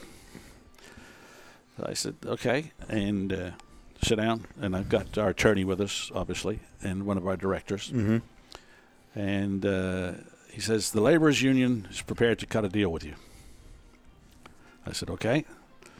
75% of scale? Yes. All dues? Yes. No work to rule? We're laborers. We'll do anything. But we'll build this place for you. Yeah. Okay? Got a deal, boys. Shook hands, and I said, right away, or could you wait till next year? Well, all right, we'll wait till next year. 10-year agreement, right? Well, I guess if you say so. Yeah, I guess it's going to have to be. Yeah. 10-year agreement. Yeah. Done. Yeah. Laborers are there to this day. Yeah. Not same. Not the same basic guys. deal. Right, but the same basic But deal. father and son. And oddly enough, I was in a meeting in Anaheim on a project over there, and having breakfast one morning, and a young guy comes up to me, the young 35-year-old guy comes to me and says, hey, you Pook? I said, yeah. He said, remember my dad? I said, well, who was your dad? He says, he was in charge of the laborers union back in 1977 at the Hilton Hotel. You got to be kidding. Yes, I do. He says, yep, we're still there. I said, great. So if the movies tell me anything about dealing with unions, at a certain point, you get home and there's some guy waiting for you like, you, Chris? Good to know. And then he leaves. Like, was there any moment like that? No. Oh. Can there be? Oh. Well, I would say using hand grenades to blow up parts of your equipment. There were the usual confrontations, mm-hmm. When they yell at you when you're going in and out of your office, or, mm-hmm. They're screaming obscenities at you. But we never had a that bad a situation. So if there's one takeaway from this whole conversation, it's that when it comes to feeling threatened between labor unions and environmental coalitions, labor unions are far less scary. Oh, absolutely. Absolutely. Bernie doesn't have an in. No, that's not to say that labor unions are not environmentally conscious. It's just they're pragmatic and they're sensible, right? You don't have to be political here. I know, but the environment. I got a lot of friends who are good environmentalists, and I tell them you're not rational. You're not balanced. So it seems like once you got your labor union sorted out and the commission has worked out, at this point, does it start to get smooth Well, sailing? now we're still financially strapped. Bear in mind, we tough times. Yeah, we've got 77 coming at us, and we're hanging on by our fingernails. Yeah, So we get through 77, and then of course the great savior of 77 was Mario. Yeah. So we got Mario, Nicky, and Jody. That was the famous year that Hunt's. You've all seen the picture of Hunt in midair in the Marlboro car. Yeah. That's the same. That's the race. Yeah. And Mario's underneath him. Racing stuff. Yeah. And so that's the race. That was a tremendous race. It was an incredible demonstration of precision driving at high speed by three racing car drivers of world championship level. Mm-hmm. And, of course, Mario wins in the last 3 laps in dramatic fashion. And that just blows the newspaper headlines and the TV shows off the map. First American to win on American soil, in a U.S. Grand Prix. Yeah. And it just we actually made the New York Times that Monday morning, which is the New York Times doesn't do anything. Sure. Yeah. So anyway, that then allowed us to come back to following the success of that race. Let us come back to the city and say, okay, now let's get on with the business of developing and promoting this city to people who can make a change in our downtown. Mm-hmm. People who can build buildings, people who can bring hotels, bring funding. And that's what launched us into that in 78, that initiative with the city. The city realized, okay, this thing's here. These guys have got their ship straightened out. We got all this other stuff behind us. Now let's start marketing, promoting our city. Yeah. And using the event to do it. And then there's a whole another saga that goes on from there. Positive, all positive though. But it took 3 years just to get to the first race, and then it took another couple years of events for it to actually be something you could then take to people that build buildings, businesses, and anything that would make people want to come live here and be involved. Exactly. Yeah, that's a long way to get there. Yeah. But you know what? It was good. I mean, for everybody. Yeah. You know, I mean, everybody came out at the end of the day. The unions came out okay. The creditors came out okay. The investors came out okay. People had jobs. A lot of people had good jobs. Yeah. And I'm able to sit here today and enjoy a lunch. Yeah. You've made it. You've been on our show. Crowning achievement. Yeah. It's good. I appreciate it. One just sort of historical bullet point. So the race is finally sustainable-ish. You guys are moving along, and then all of a sudden you make that switch from F1 to kart. We've heard Jim's sort of side of what forced this hand, but how would you describe that change? It's all about money. I mean, everything was going well. You got to remember back in the 70s and the early 80s, event ticket prices were very, very cheap. Sponsorship was nowhere near what it was. Corporate hospitality was not even there. Okay, so I mean, you could go to a Dodger baseball game for $5. Mm-hmm. Right? You can't do that today. No, you cannot. Okay, it's like $75 is the cheapest ticket. Right. So we our ticket prices got up to like, I think Jim broke the threshold in like '82 with $100. He broke the $100 mark for the good seats. Yeah, in the '80s, early '80s. That's a pretty big pricey. number. Yeah. And we were, but you know, we felt the price resistance, and so Bernie, you know, so we were trying to get our tickets to go up maybe 5-7% a year, and we'd maxed out volume.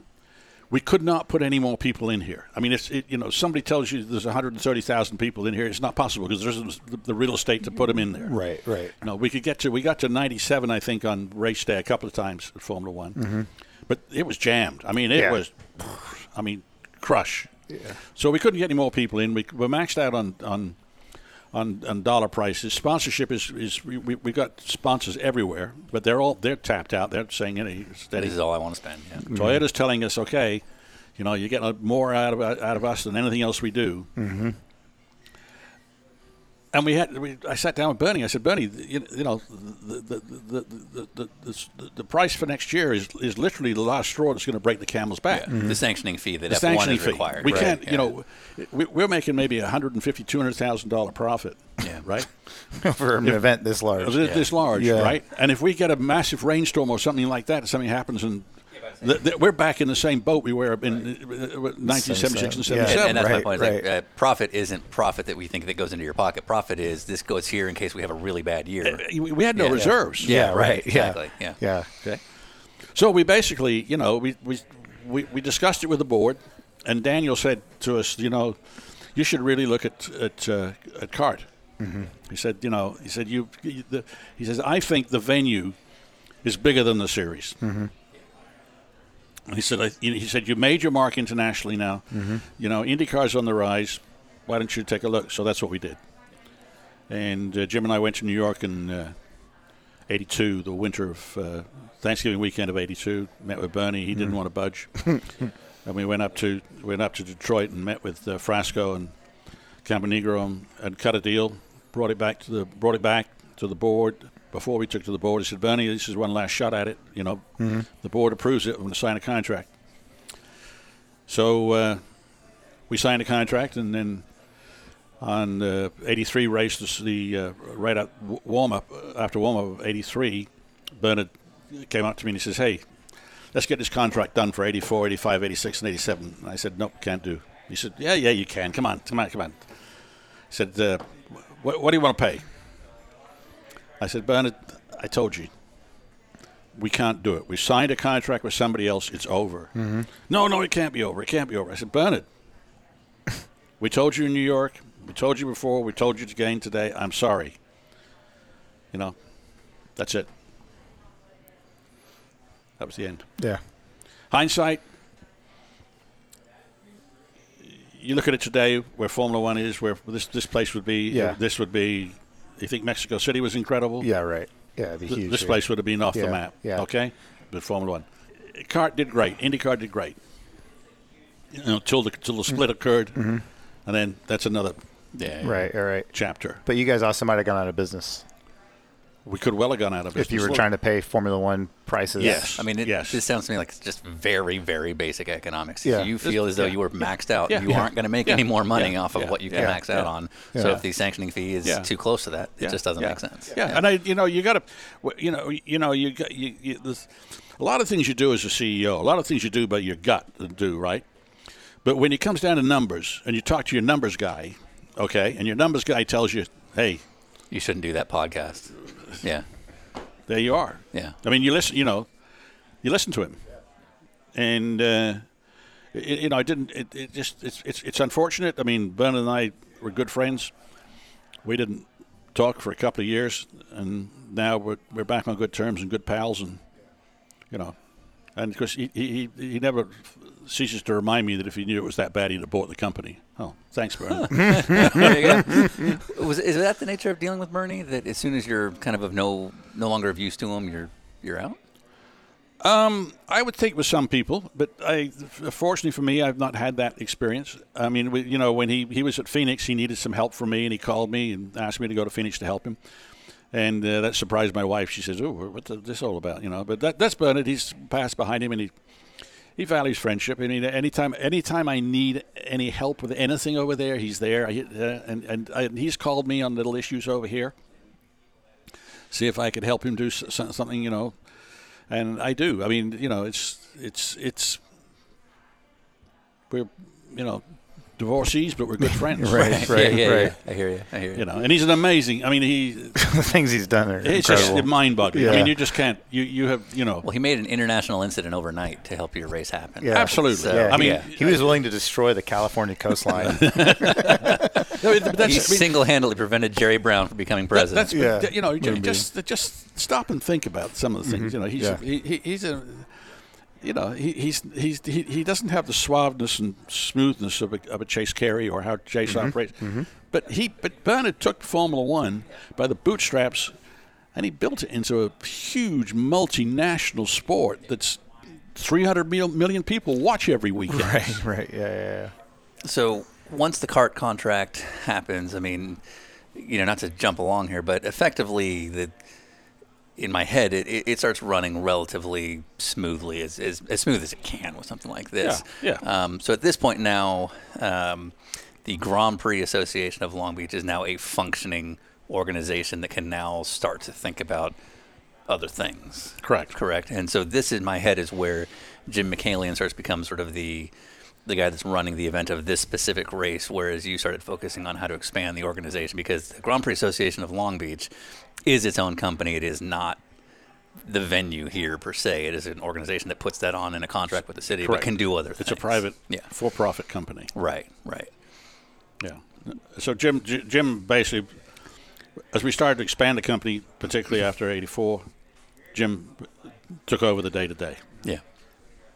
And became chief operating officer. Right. And your focus at this point became how to expand the business to other things. Well, so the first thing we had to do is the one thing you have to understand about the temporary circuit is you got to have good people. Yeah. You don't have anything if you don't have good people. Right. And to get good people, you got to pay them a good salary. Yeah. And they got to have good incentives. Yeah. 75% of what they're used to. No, that's the guy. That's those other guys. That's those other guys. So you can hire part-timers, but they're still part-timers. They're not no vested interest in the company. It's not their company. They're not participating. Right.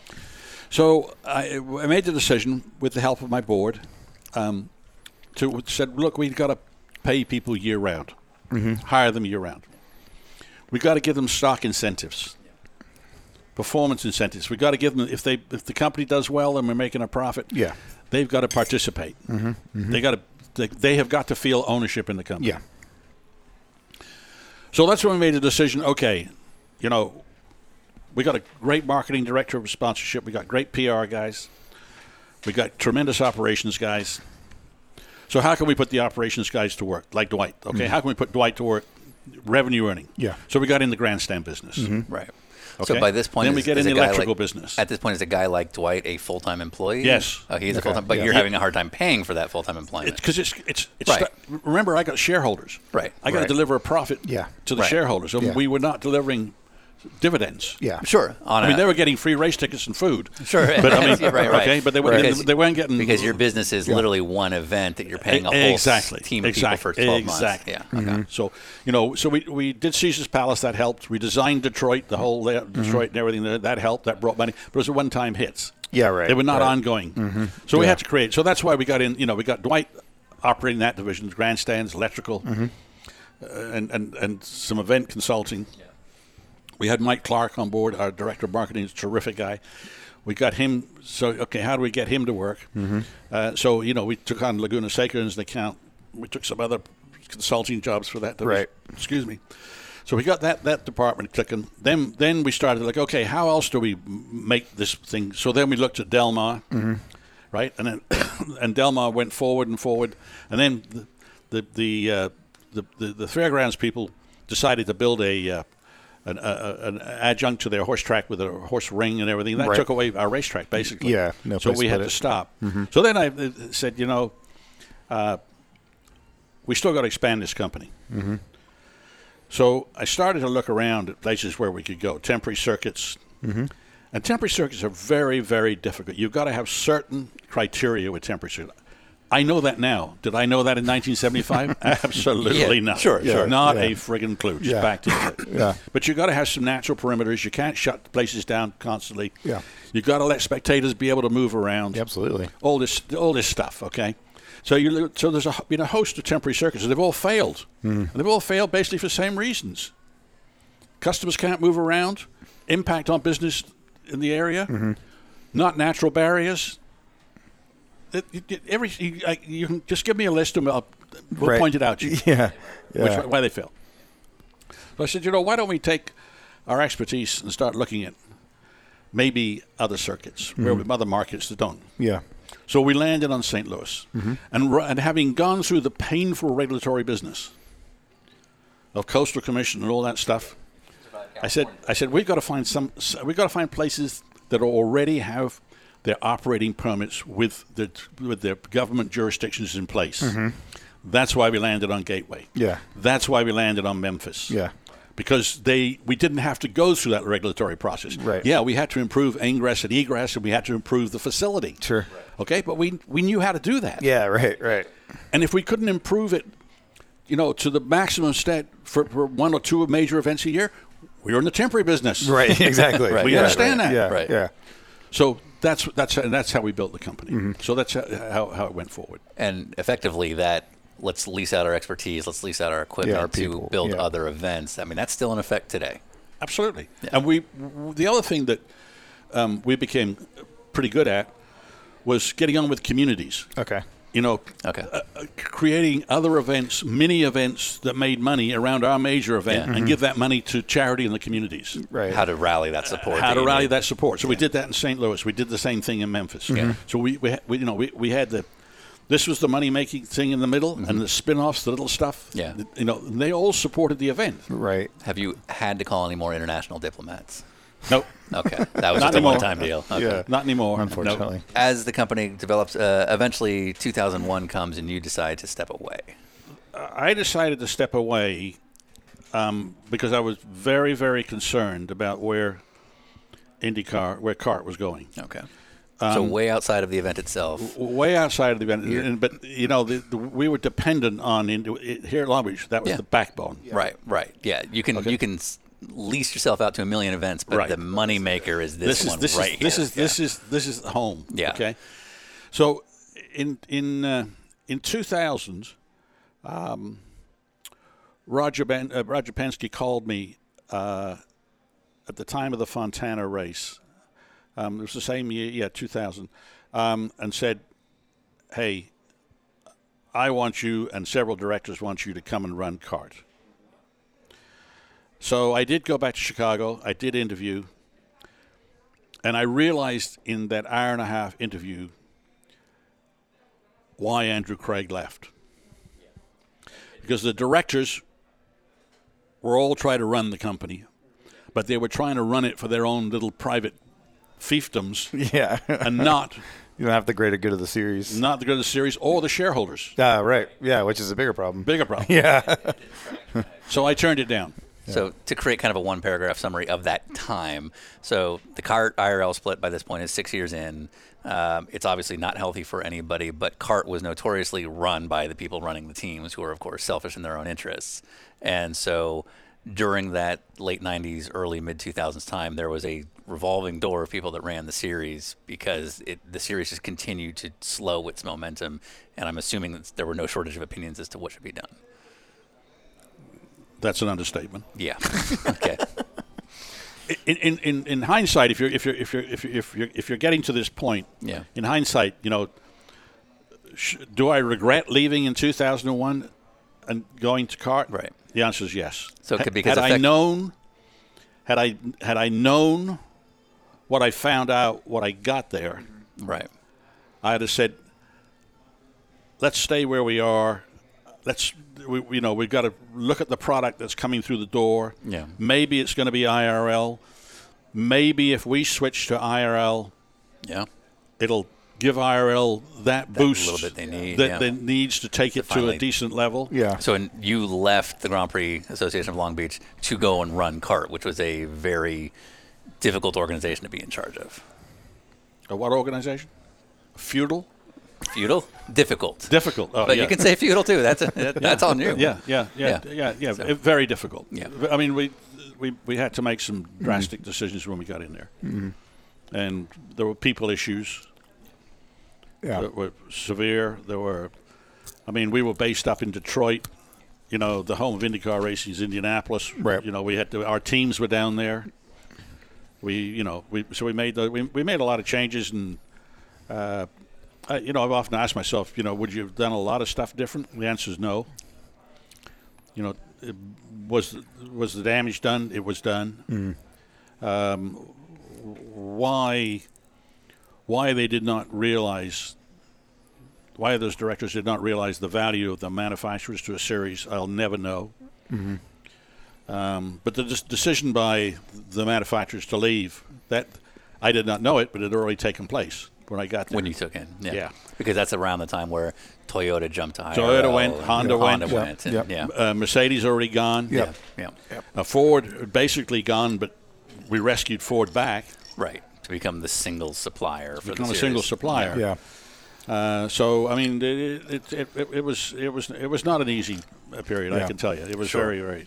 From a personal regret that you maybe made a bad decision, or just that it was a horrible experience to run the series? It was not a good experience. Yeah. Number one, CEOs are not paid for what they like about the experience, but CEOs are paid to do things to salvage the company. Make it work. And we did everything in our power. We just couldn't get there. Yeah. The horse was out of the barn. Yeah. Is that just because so many decisions were made prior to you arriving, or is it you can't be in charge if you're not actually in charge? If you know what I mean. I would say to you, I would say to you, I was in charge. Okay. When I got there, I made it pretty clear that Okay. the CEO reports to a board. The board are the policymakers. The board should not get involved in the day-to-day running of the company. And we had one unfortunate incident with a director who tried to do that, and I put my foot down. And I told him, I said, if you don't agree with me, then you take it to your fellow directors and you remove me. It's easy. Yeah. So you leave the Grand Prix Association of Long Beach to run CART. That doesn't work out. Grand Prix Association is still going with Champ Car events, and eventually when the series reemerged. By this point, Jim is basically running the deal his way. Was there an option for you to come back, or was it at this point No. where you're already out? You're cashed out, and that's over. And it's not appropriate. Sure. My shareholders are all being cashed out. Everybody being cashed out. Yeah. under new ownership with 2 other guys. Yeah. No. Right. So technically, the Grand Prix Association of Long Beach has a contract with Yep. the city of Long Beach to run their race. That city does. The city of Long Beach does have the right to go elsewhere if they choose to. Correct. And in 2014, all of a sudden, the rumor started to come out that you might have something working with Bernie and with F1 coming back to the race. So the then city manager was very worried about the state of IndyCar. I'm very worried about the attendance and what was going on here. And this is 2014, years after the remerging and so Yes. on. Okay. So he approached me and said, is it possible to get Formula One back?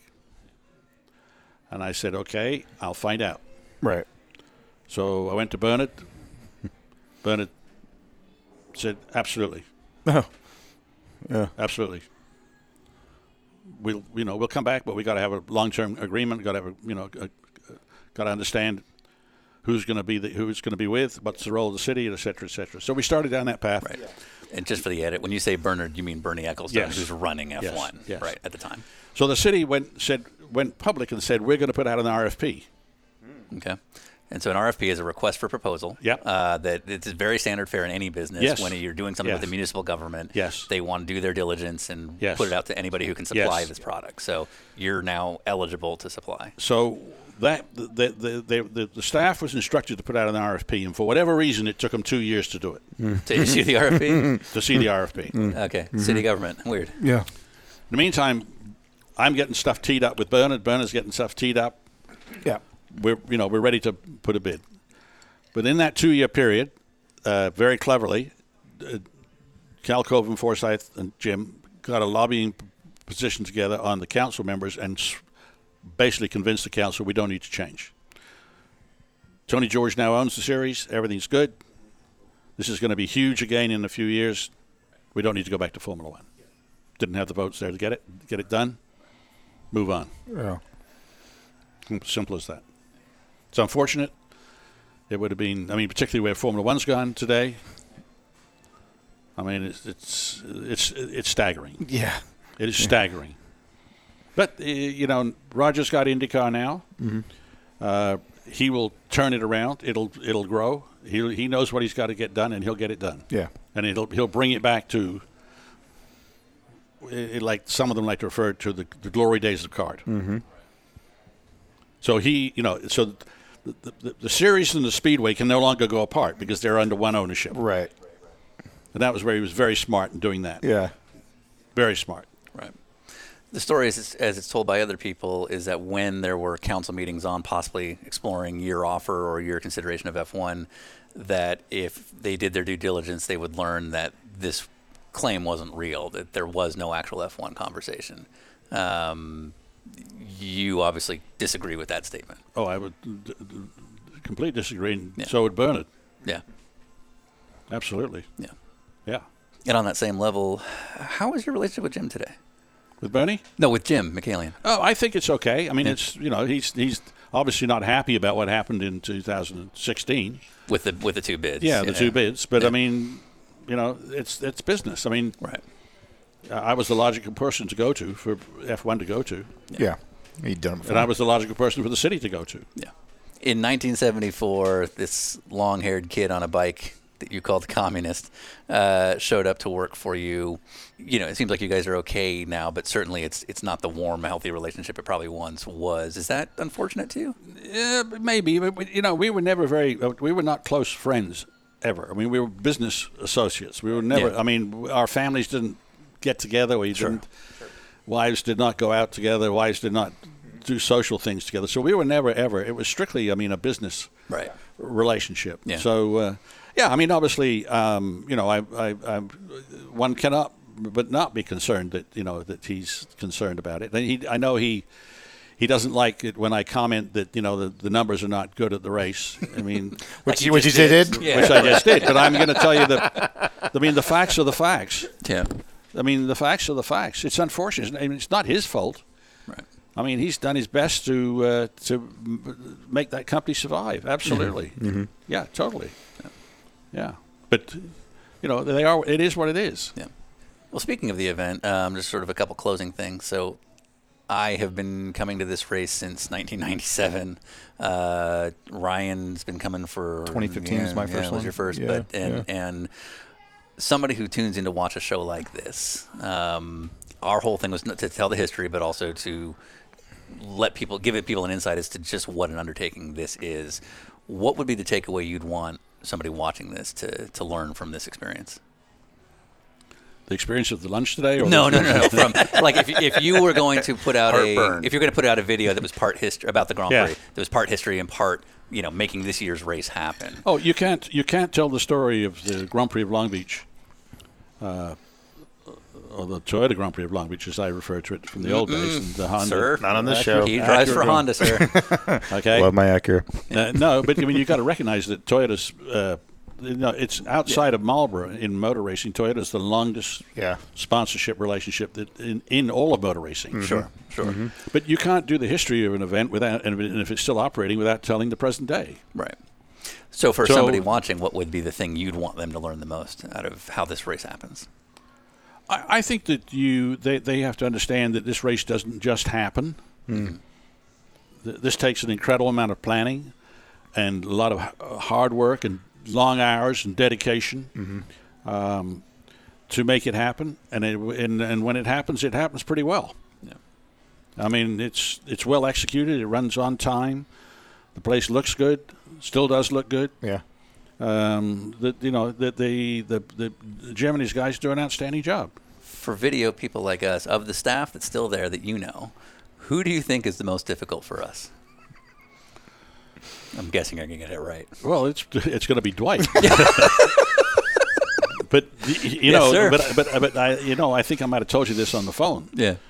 That if you want an operations director, no matter what your business is, there's nobody better than Dwight Tanaka.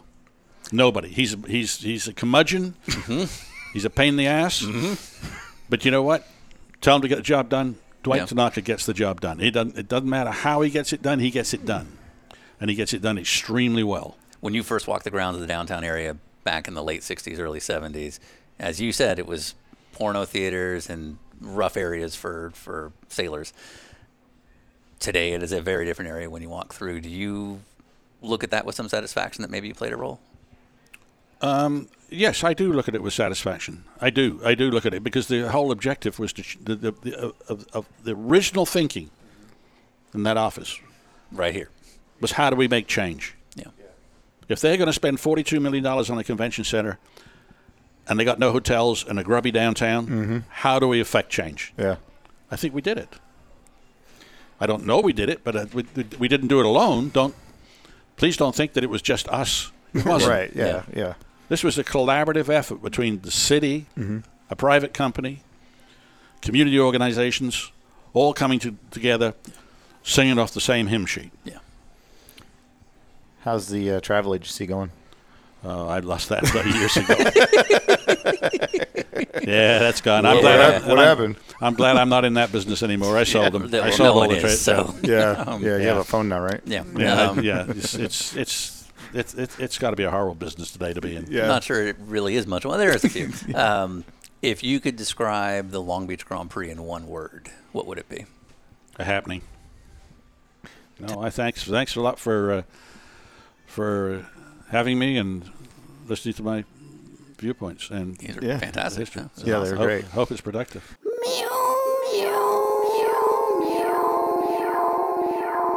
I'm finished.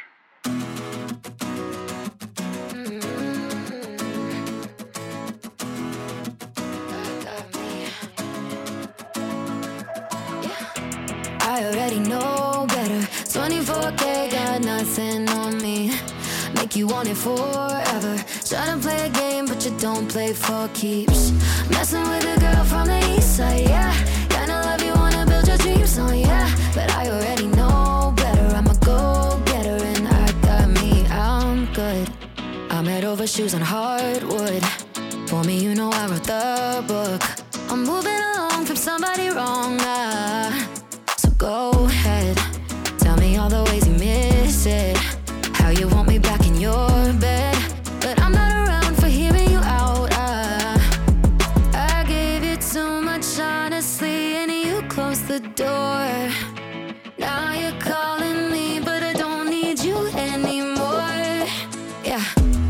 I already know better.